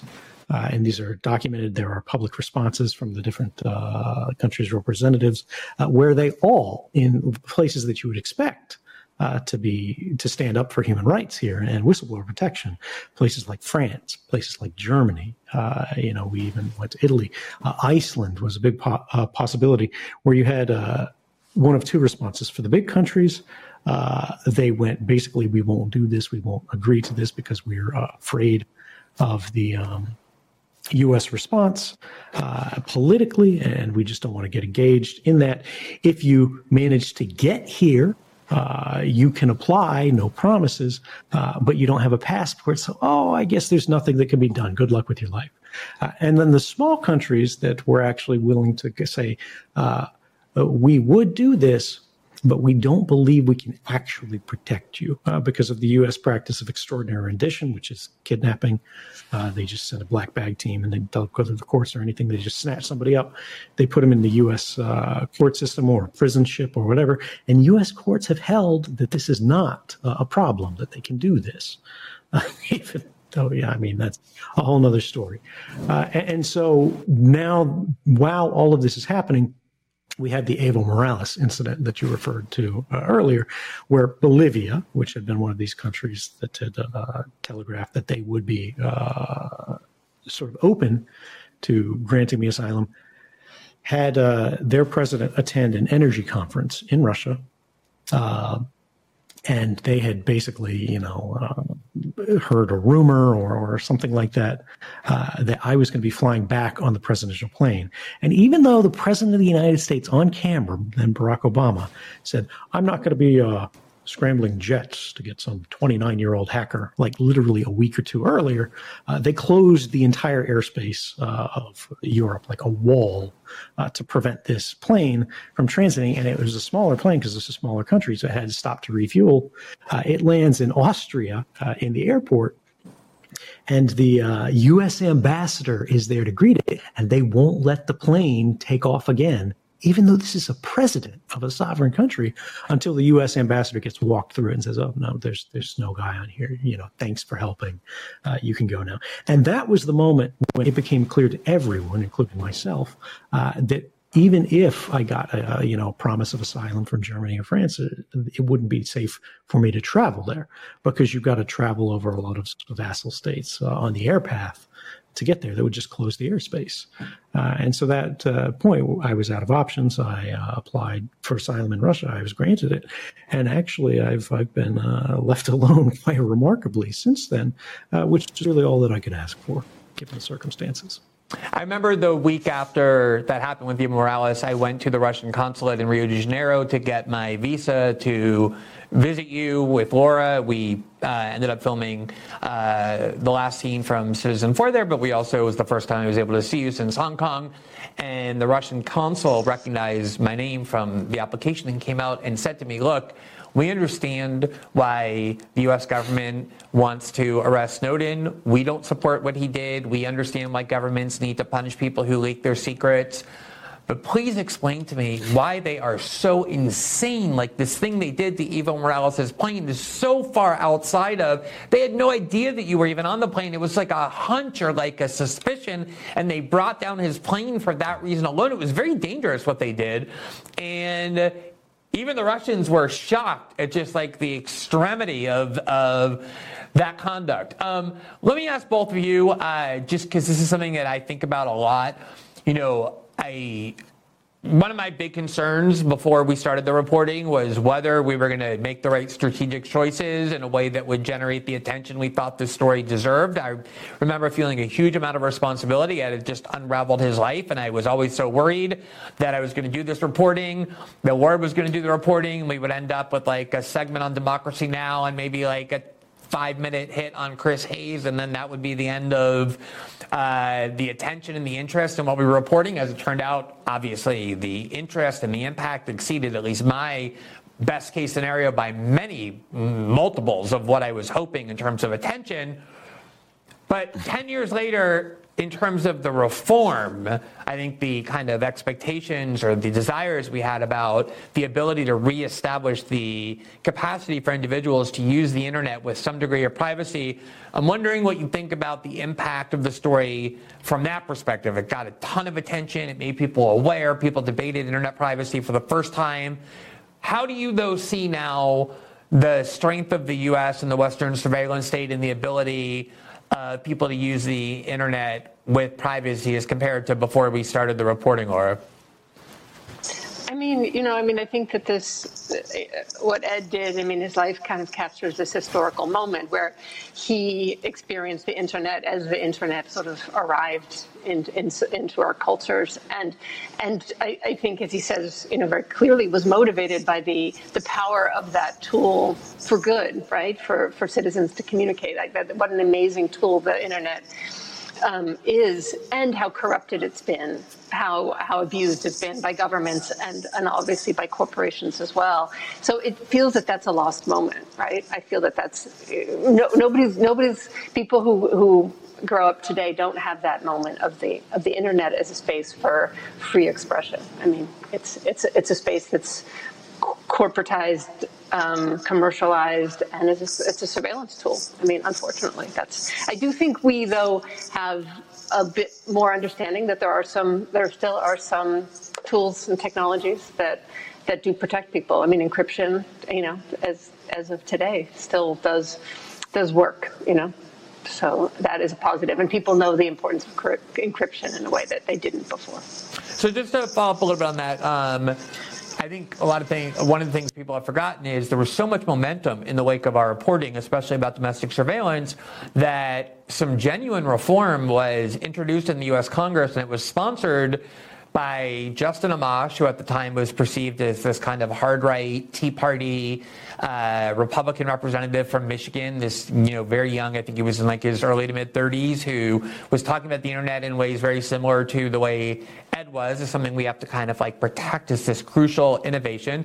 And he co-sponsored it with John Conyers, the longtime, probably on the furthest fringes of the left wing of the Democratic Party as it gets in terms of mainstream politics, as African-American representative in his 80s at the time, who was a longtime civil libertarian, and they built a majority in both of the party's caucuses. And the foreign policy, the Journal of Foreign Policy has an article that you can read right up today that says, it's the headline, How Nancy Pelosi Saved NSA Spying Powers. And it was all about how the Obama White House was vehemently opposed to any reforms and dispatched Nancy Pelosi to whip enough votes, Democratic votes, to oppose this bill and ultimately defeat it by a small number. That was a great opportunity to reform, and they had just enough no votes in the Republican and Democratic Party to defeat it. There's now a controversy, not getting a lot of attention, but some, and I think it deserves more, where the FBI wants to renew one of its most central tools for spying, Section 702, that the NSA also uses. And there seems to be some resistance, again, in both parties, out of concern that the FBI is basically completely out of control in how it spies on American citizens on the internet, basically disregards any of the legal constraints that have been put into place, as minimal as they are. Do you have any hope, Laura, about the ability to at least usher in some real reforms as part of this renewal, or do you think it's just going to, as it always has so far at least, kind of slide through with just enough votes to continue? Do I have hope in elected officials on either party? Not a lot. I have to say, not a lot. But I do think we should use this moment to draw attention to it. I do think we should use this moment to draw attention that it should not be renewed, right?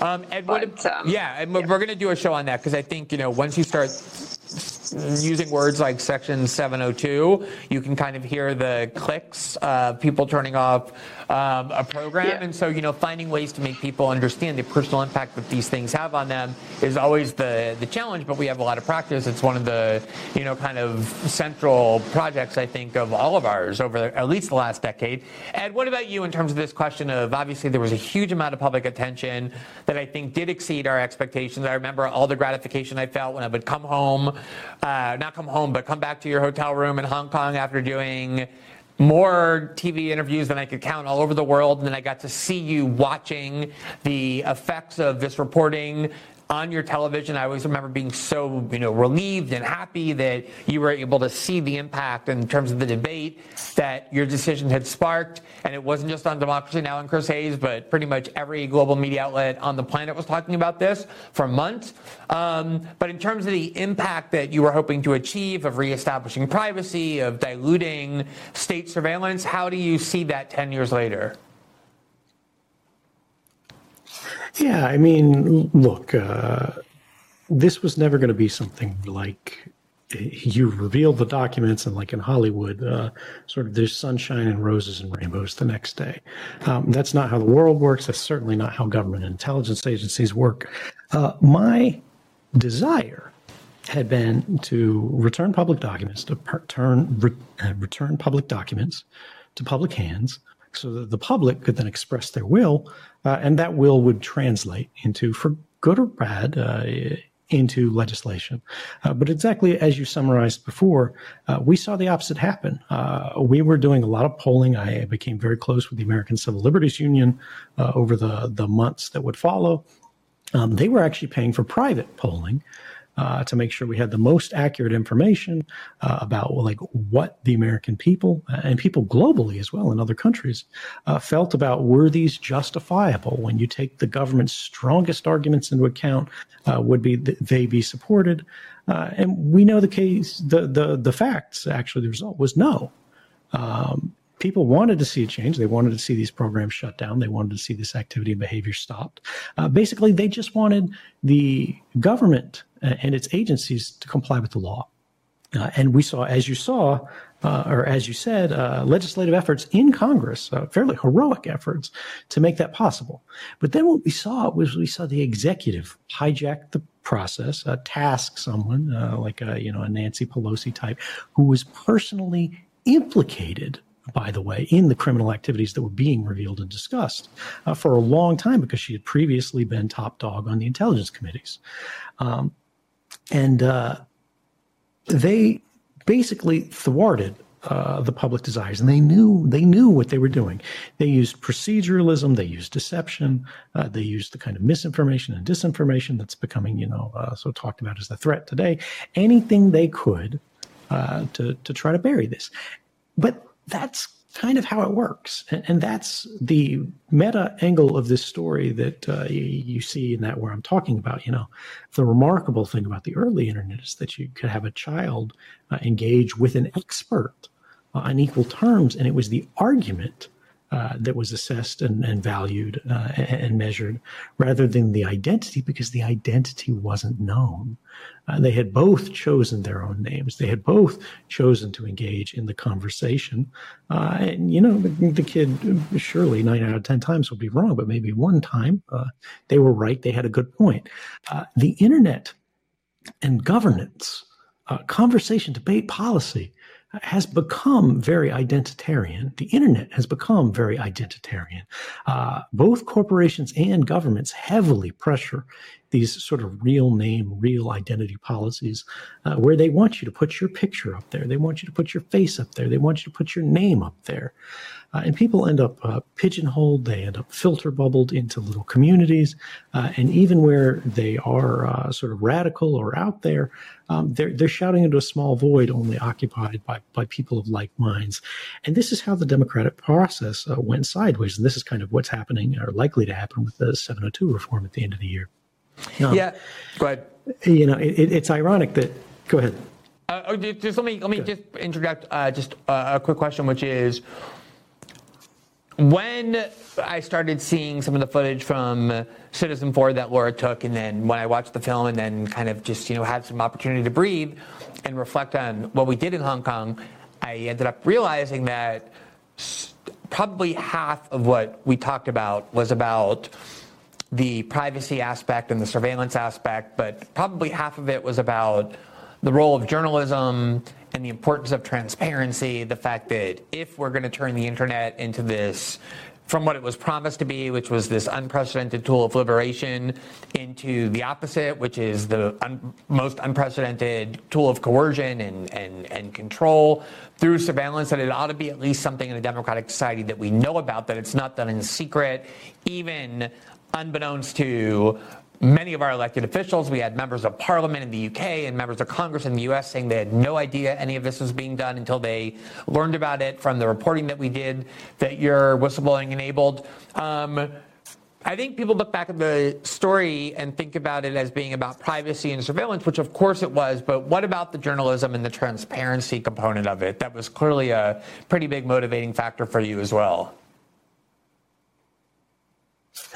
Yeah, I mean, I've been saying for 10 years now, like the reason that I didn't go to the New York Times, it was the fact that they spiked a story 1 month before an election that would have changed the course of that election, that President Bush had broken the law and spied on every American, violated the Constitution in the most flagrant way.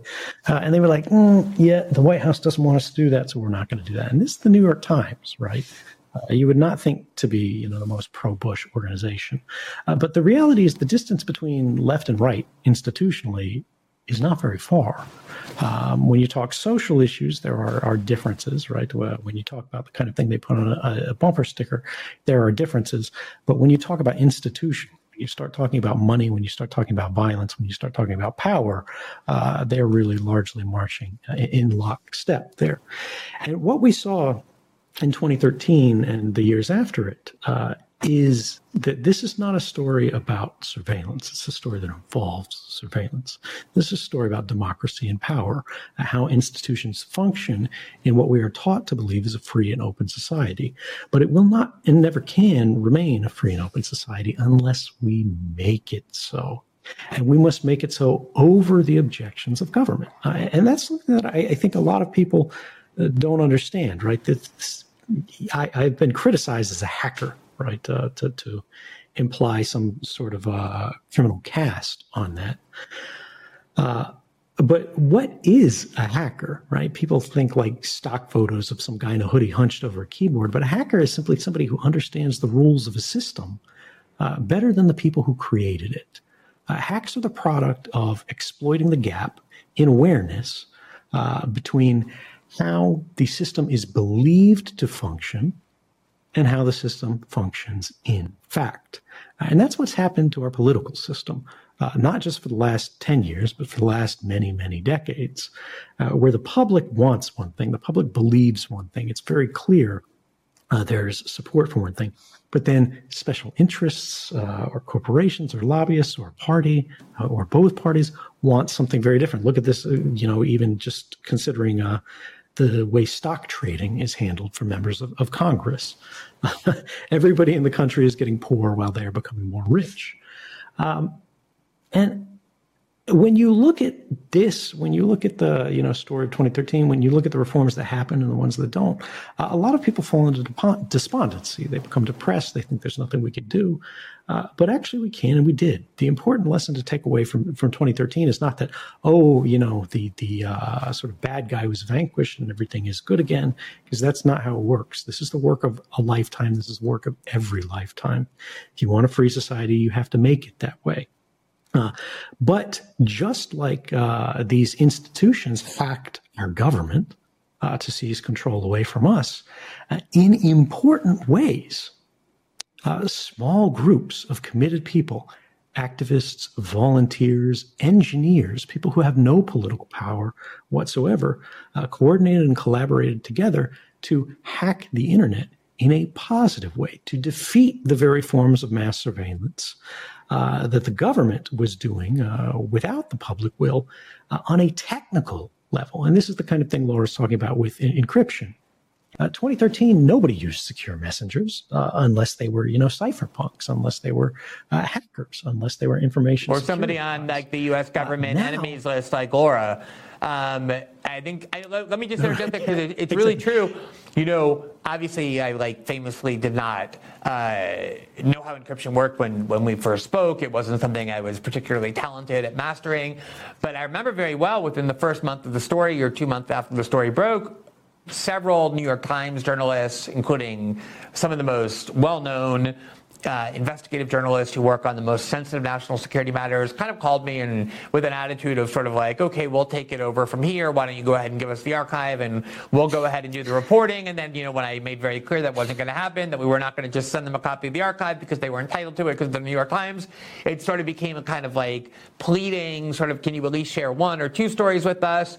And as we considered it, I made very clear to them that using the most sophisticated forms of encryption that I had taken like a 3-month course in was a prerequisite to even considering that, and almost none of them knew what encryption was. Same with reporters at the Atlantic and the New Yorker, and just the fact now that we can talk about encryption, and it's something that people are aware of, people use Signal and purposely seek out privacy-enhanced means of communicating, all came from this reporting. None of that was true prior to 2013. I think you two were like among 14 people on the planet that used encryption back then, and now it's something that, is maybe not as common as we want, but infinitely more common than it was back then. That's absolutely right. Like everybody who works in the news nowadays uses encryption. One of the only sort of public example of damage that all of us collectively produce as a result of these disclosures that was publicly argued by then Director of National Intelligence James Clapper, most famous for lying to Congress, was that the revelations of 2013 about mass surveillance pulled forward the adoption of strong encryption on the internet by 7 years. And he said this on the sidelines of the Aspen Security Conference to reporters. And he was like, this is like a terrible thing. Like, oh no, that's one of the nicest things anyone's ever said about me. Like, this is a remarkable thing. Like, we made global communications more secure by 7 years. That's a lot happens in 7 years. Absolutely. So, Laura, let's talk about this third clip. We've spent time talking about the significant risks that were in the air from this reporting, not as a means of congratulating ourselves for our great personal courage, but in order to illustrate how many tools Western governments have to punish people and to try and intimidate them if you actually do real reporting that undermines their interest, if you expose the lies and illegalities they do in secret. WikiLeaks was certainly hanging in there the entire time that we were doing this reporting. The first time you and I met, Laura, was when you came to Rio. You were working on a film about WikiLeaks at the time, and came to interview me as part of that film. The fact that they were being persecuted back then was certainly something that was very much on our minds. And then once we did the reporting, the threats that people like James Clapper were making both privately and publicly, the U.S. or rather the UK invading the newsroom of The Guardian and forcing them through threats to destroy those computers, although it was something The Guardian, I think, quite cowardly ended up acquiescing to unnecessarily. It was a pathetic image to see The Guardian destroying their own computers while government agents stood over them instead of forcing them to go to court and getting an order to force them to do that. And then the other episode was the detention of my husband, David Miranda, when he had gone to visit Laura in Germany and was traveling back to Rio through Heathrow International Airport and was detained for 12 hours under a terrorism law. I remember that day very vividly, and the only reason I believe he got released was because the Brazilian government under Dilma Rousseff was very aggressive about demanding his release. It became a big diplomatic scandal between the UK and Brazil. It was the biggest story in Brazil that the British government obviously picked David in large part because he was Brazilian. You had traveled out of Heathrow, in and out of Heathrow without problems, even though you were actually on a government watch list for the United States. And so this scene from Citizen4 is when they did release him, and I went to the airport at 4:30 in the morning to get him, and there was a huge throng of international media there, and you had sent somebody to film that scene, and it became part of Citizen4. Do you want to talk about the clip before we show it?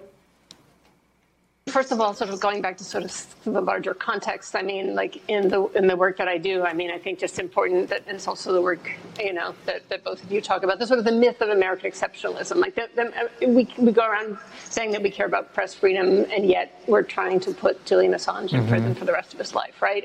And the importance of constantly talking about that. I mean, and one of the tools and techniques that the government uses when they want to target journalism that they don't like or criminalize journalism that they don't like is to use the label of terrorism. So I know that very well. I was put on a terrorist watch list in 2016 after making a film about the war in Iraq. And this is what the UK did when it detained David. David had come to Berlin to work with me. I'm not going to go into a lot of details because that's not something I do often, but it's true that I didn't trust many people, and I trusted David.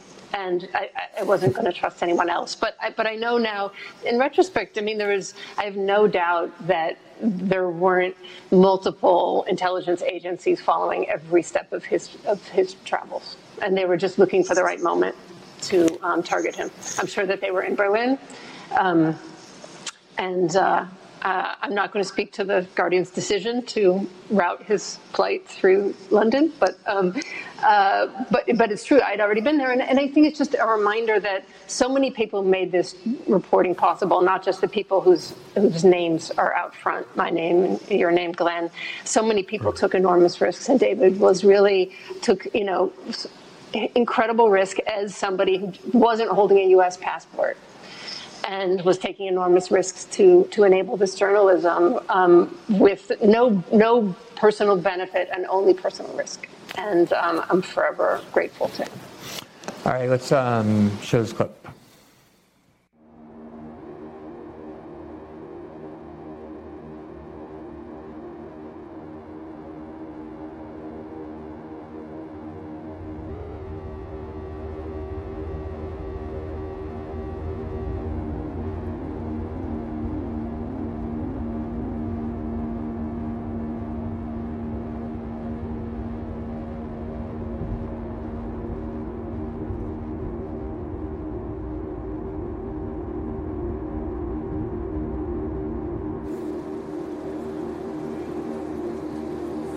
Oh my God. David. No, my baby. Hey, okay. You okay?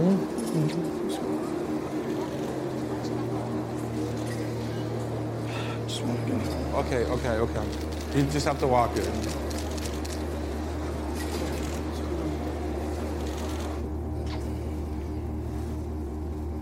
How are you? Good. I'm totally fine. I didn't sleep at all. I couldn't sleep. I know.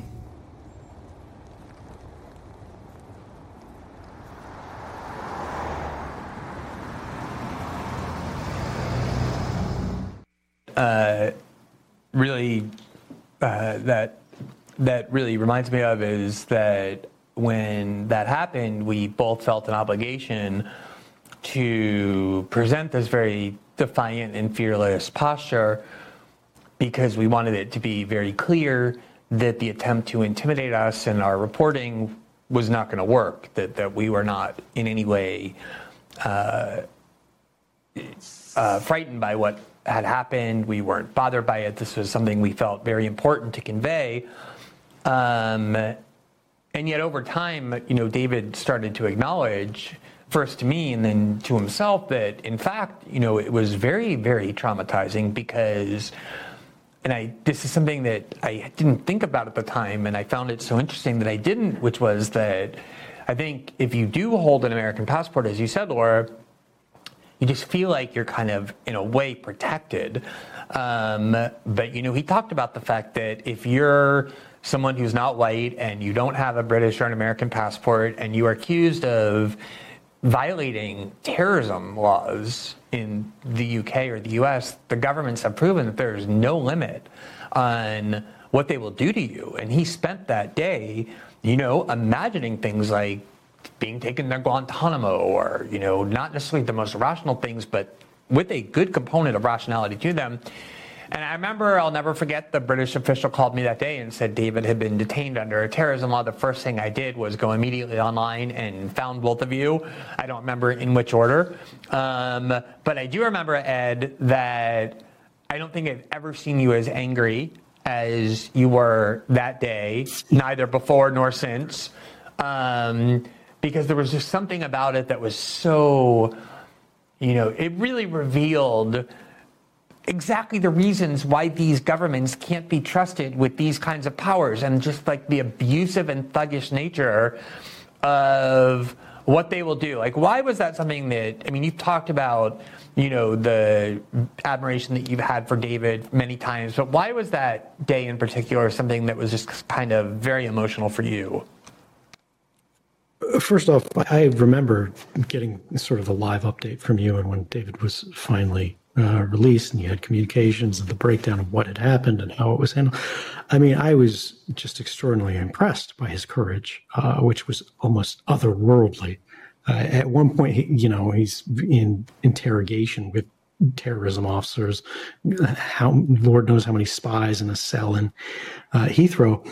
And, they're like, do you want some water or something like that? And the guy's got to be parched. And he's like, I don't trust your water. And the message that sends, and, just the human desire to escape the situation, just even for 5 minutes, the pressure to say, yes, please, give me something. And he didn't give an inch. That's an example that'll stay with me for the rest of my life. But it's, you say, when this is something that I had to deal with many times when it was like, what are they going to do with my family? And people traveling to meet with me. It was just so greasy and underhanded to intercept somebody who was a family member of a journalist, working on this, who was directly traveling in the service of a journalistic task, in a journalistic role, on a ticket that's funded by a newspaper. And they knew this, but they didn't care. And that was the point. Like the whole thing where they notified the White House in advance. They're clearly coordinating. A decision was made at the very highest levels because they knew the implications of this. And they went, what can we get? How far can we push? Will this person cooperate? And is this something that we want to repeat? And it's important for people to understand, I think, the power of not cooperating and sending the example of this is not going to go down the way you think it is. And I think the world owes David a debt of gratitude. He's a remarkable man, a good friend. But most importantly, he was a good person who did good work for all of us. So let me just, as kind of the last question, we've talked about him a couple times, but I do want to conclude by talking about Daniel Ellsberg, because, this was somebody who, for me, was one of my childhood heroes, and the fact that I was able to become a friend of his and then work with him at his side and at yours, both of yours, in the organization we created back in 2011, the Freedom of the Press Foundation, which originally was about trying to break the blockade that the government had pressured corporations like Bank of America and MasterCard and Visa and Amazon from essentially excluding WikiLeaks from the financial system to prevent them from fundraising. An incredibly dangerous power to give the government extrajudicially with no charges just to cut off their funding. And now it's expanded to become, a very broad-based press freedom group. But the ability to have gotten to work with Daniel Ellsberg for me was one of the great honors of my life. I kind of consider him the pioneer, like the grandfather of modern-day whistleblowing. This kind of large-scale disclosure of the way the government keeps secrets in order not to protect American people, but to protect themselves from the lying and the law-breaking that they do. Clearly, he, I think I can speak on behalf of us, inspired us in all sorts of ways. I know he did for me. He, is widely reported to have terminal pancreatic cancer. He's at the kind of end stage of his life. So both in terms of like what he meant for the story, but also just like the impact that he had on the world, Laura, what do you see as his kind of legacy? And Ellsberg is, the example of, of a whistleblower doing the right thing. Somebody who was exposed to knowledge that he knew that the public had a right to know. And, and I do think often that it shouldn't be the case that whistleblowers like Ed and Dan and Chelsea have to risk their lives for us to know what we've learned from them. That we know that our elected officials actually have the protection. They could go and read anything into the public record and face no criminal consequences because of their position as elected officials, and yet they refuse to do the right thing. For instance, anyone who was elected in Congress could release the classified torture report. Just release it to the public, read it into the public record, and they don't. And it's really, it's not a good sign of society that people like Ed and Dan have to take the risks that they do when we have people in elected leaders, so-called leaders, who could do that and face very little consequences criminally. Yeah, just along those lines, before I ask you, Ed, that same question, I do think it's worth remembering, first of all, before Daniel Ellsberg went to the New York Times and gave those documents to the New York Times, he tried to get senators to use their constitutional immunity that essentially says that members of Congress can never be held accountable for anything they say on the floor of the House or the Senate, to read the Pentagon Papers into the record, knowing they could not be held accountable, and they refused to do it and forced him into the position of committing what the government regarded felonies, and he almost went to prison for it. And there was something very similar, which is two members of Congress, Ron Wyden, and I forget the other Democratic senator now. I don't know if you guys remember. You can tell me. But Ron Wyden went around for... Udall. What's that? Yeah, Senator Udall. Exactly. I said Udall? Yeah, exactly. Senator Udall went around for 2 or 3 years hinting and winking and saying, oh, if you only knew what the NSA was doing in terms of their interpretation of the Patriot Act and what powers they've claimed for themselves, this would shock you. But they would never say what it was, even though they had that same power to go onto the Senate floor and talk about it without any consequences at all, leaving it to Ed to risk his liberty, which he did. He could have easily ended up in prison. Probably the odds were overwhelmingly that he would have, but instead to end up, now 9 years in exile. Might still. And you still might, exactly, and that risk isn't still there. Hopefully it's not going to happen, but they left it to you to go and do. And exactly as Laura said, it is the failure ultimately of people in power that leave it to ordinary citizens who are defenseless to go and do what they should be doing themselves. That's how Daniel Ellsberg came very close to life in prison. That's how Ed did as well. So in terms of Daniel Ellsberg, who I definitely see as your predecessor, he always said that he regarded people like you and Chelsea Manning and Julian Assange as people he was waiting for his whole life to kind of emerge as people who did exactly what he did in the same spirit. He's long been one of your most vocal defenders from the beginning. How do you see, his legacy and his life at this stage? I mean, Dan is a dear, dear friend of mine. But when you scope out of the personal, The remarkable thing about Daniel Ellsberg is he became an archetype. He established the archetype. There will probably never be another Daniel Ellsberg, but there will be many, many people who follow his example, and I am absolutely one of them. I do not believe I could have done what I did without the example of Daniel Ellsberg. When I was agonizing over what to do, should I say anything, how should I manage this, I watched a documentary, which is a beautiful callback to Laura's involvement, called The Most Dangerous Man in America. And just seeing his example, how the White House villainized him, said all the worst things. They immediately went after him. They used the media. They used the dirty tricks. It provided just the bare outlines of a template that I would continue to flesh out, look at and revisit and poke at and modernize. Something to work from, a sketch of how it should be. What are people at their best? And Daniel Ellsberg, when he released the Pentagon Papers, was a man at his best. One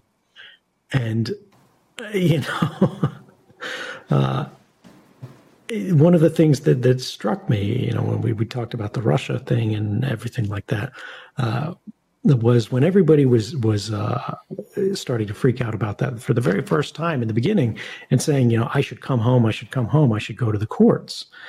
Daniel Ellsberg came forward, and he had never spoken with me at that time. And he said, no, absolutely not. The United States of 2013 is not the United States of the 1970s. Our court system provides no meaningful defense against this. He'll be convicted. The story will be shut down. He won't be able to argue his case. The jury won't be able to decide the central questions. The truth won't even be allowed to be spoken in the court because the government will object and the judge will sustain it. And that's how the system works today. And I think the most consequential thing about Dan, his life and his example, is that he allowed us to scope out from that individual to look at the systemic problem. Through his example, he actually provoked the state into revealing itself for what it is, which is an entity that will stop at nothing, frankly, to preserve its own power. It's not about national security. It's not about homeland security. That's rhetoric. It's about state security, which is a very different thing from public safety. He taught me that. And I think we'll be learning from his example for a very long time. Absolutely. And from yours. And so I just, on a closing note, want to say, I went into journalism to do stories like the one we did together, where, you fulfill your function, you as a citizen, Laura and I as journalists in this case, where, you discover deceit and abuse of power by the most powerful people in the society, and then you use journalism and whistleblowing in order to expose it, to inform the public of things that should never have been kept from them in the beginning. I do think it ushered in a huge amount of change, even though the NSA is still, there's the building, it's not collapsed in on itself, they are still spying. I think the example that you set as a whistleblower, that the film inspired, that we were able to do in terms of reestablishing the spirit of what journalism is supposed to be about is, one of the great honors of my life. It's one of the things of which I'm proudest 10 years later, more so than ever. And the fact that, even though we did, as Laura said, do it with a large number of people without whom it really would not have been possible. It began with the three of us in that hotel room in Hong Kong. And I'm very honored that I got to do it together with the two of you people who I really admire and whose integrity and courage I have immense respect for. And so I'm thrilled we got to do that together. I'm thrilled we got to spend this 10-year anniversary together talking about it and talking about the implications of it. And I really just want to thank you for taking the time. It's been an absolute pleasure, and I hope we can do it again in 10 more. Absolutely. Our 20-year anniversary. It's kind of like those high school reunions where every 10 years everyone gets a little older, but you still forge ahead with it. Great to see you guys. Thanks so much. Thank you so much. Pleasure. Cheers.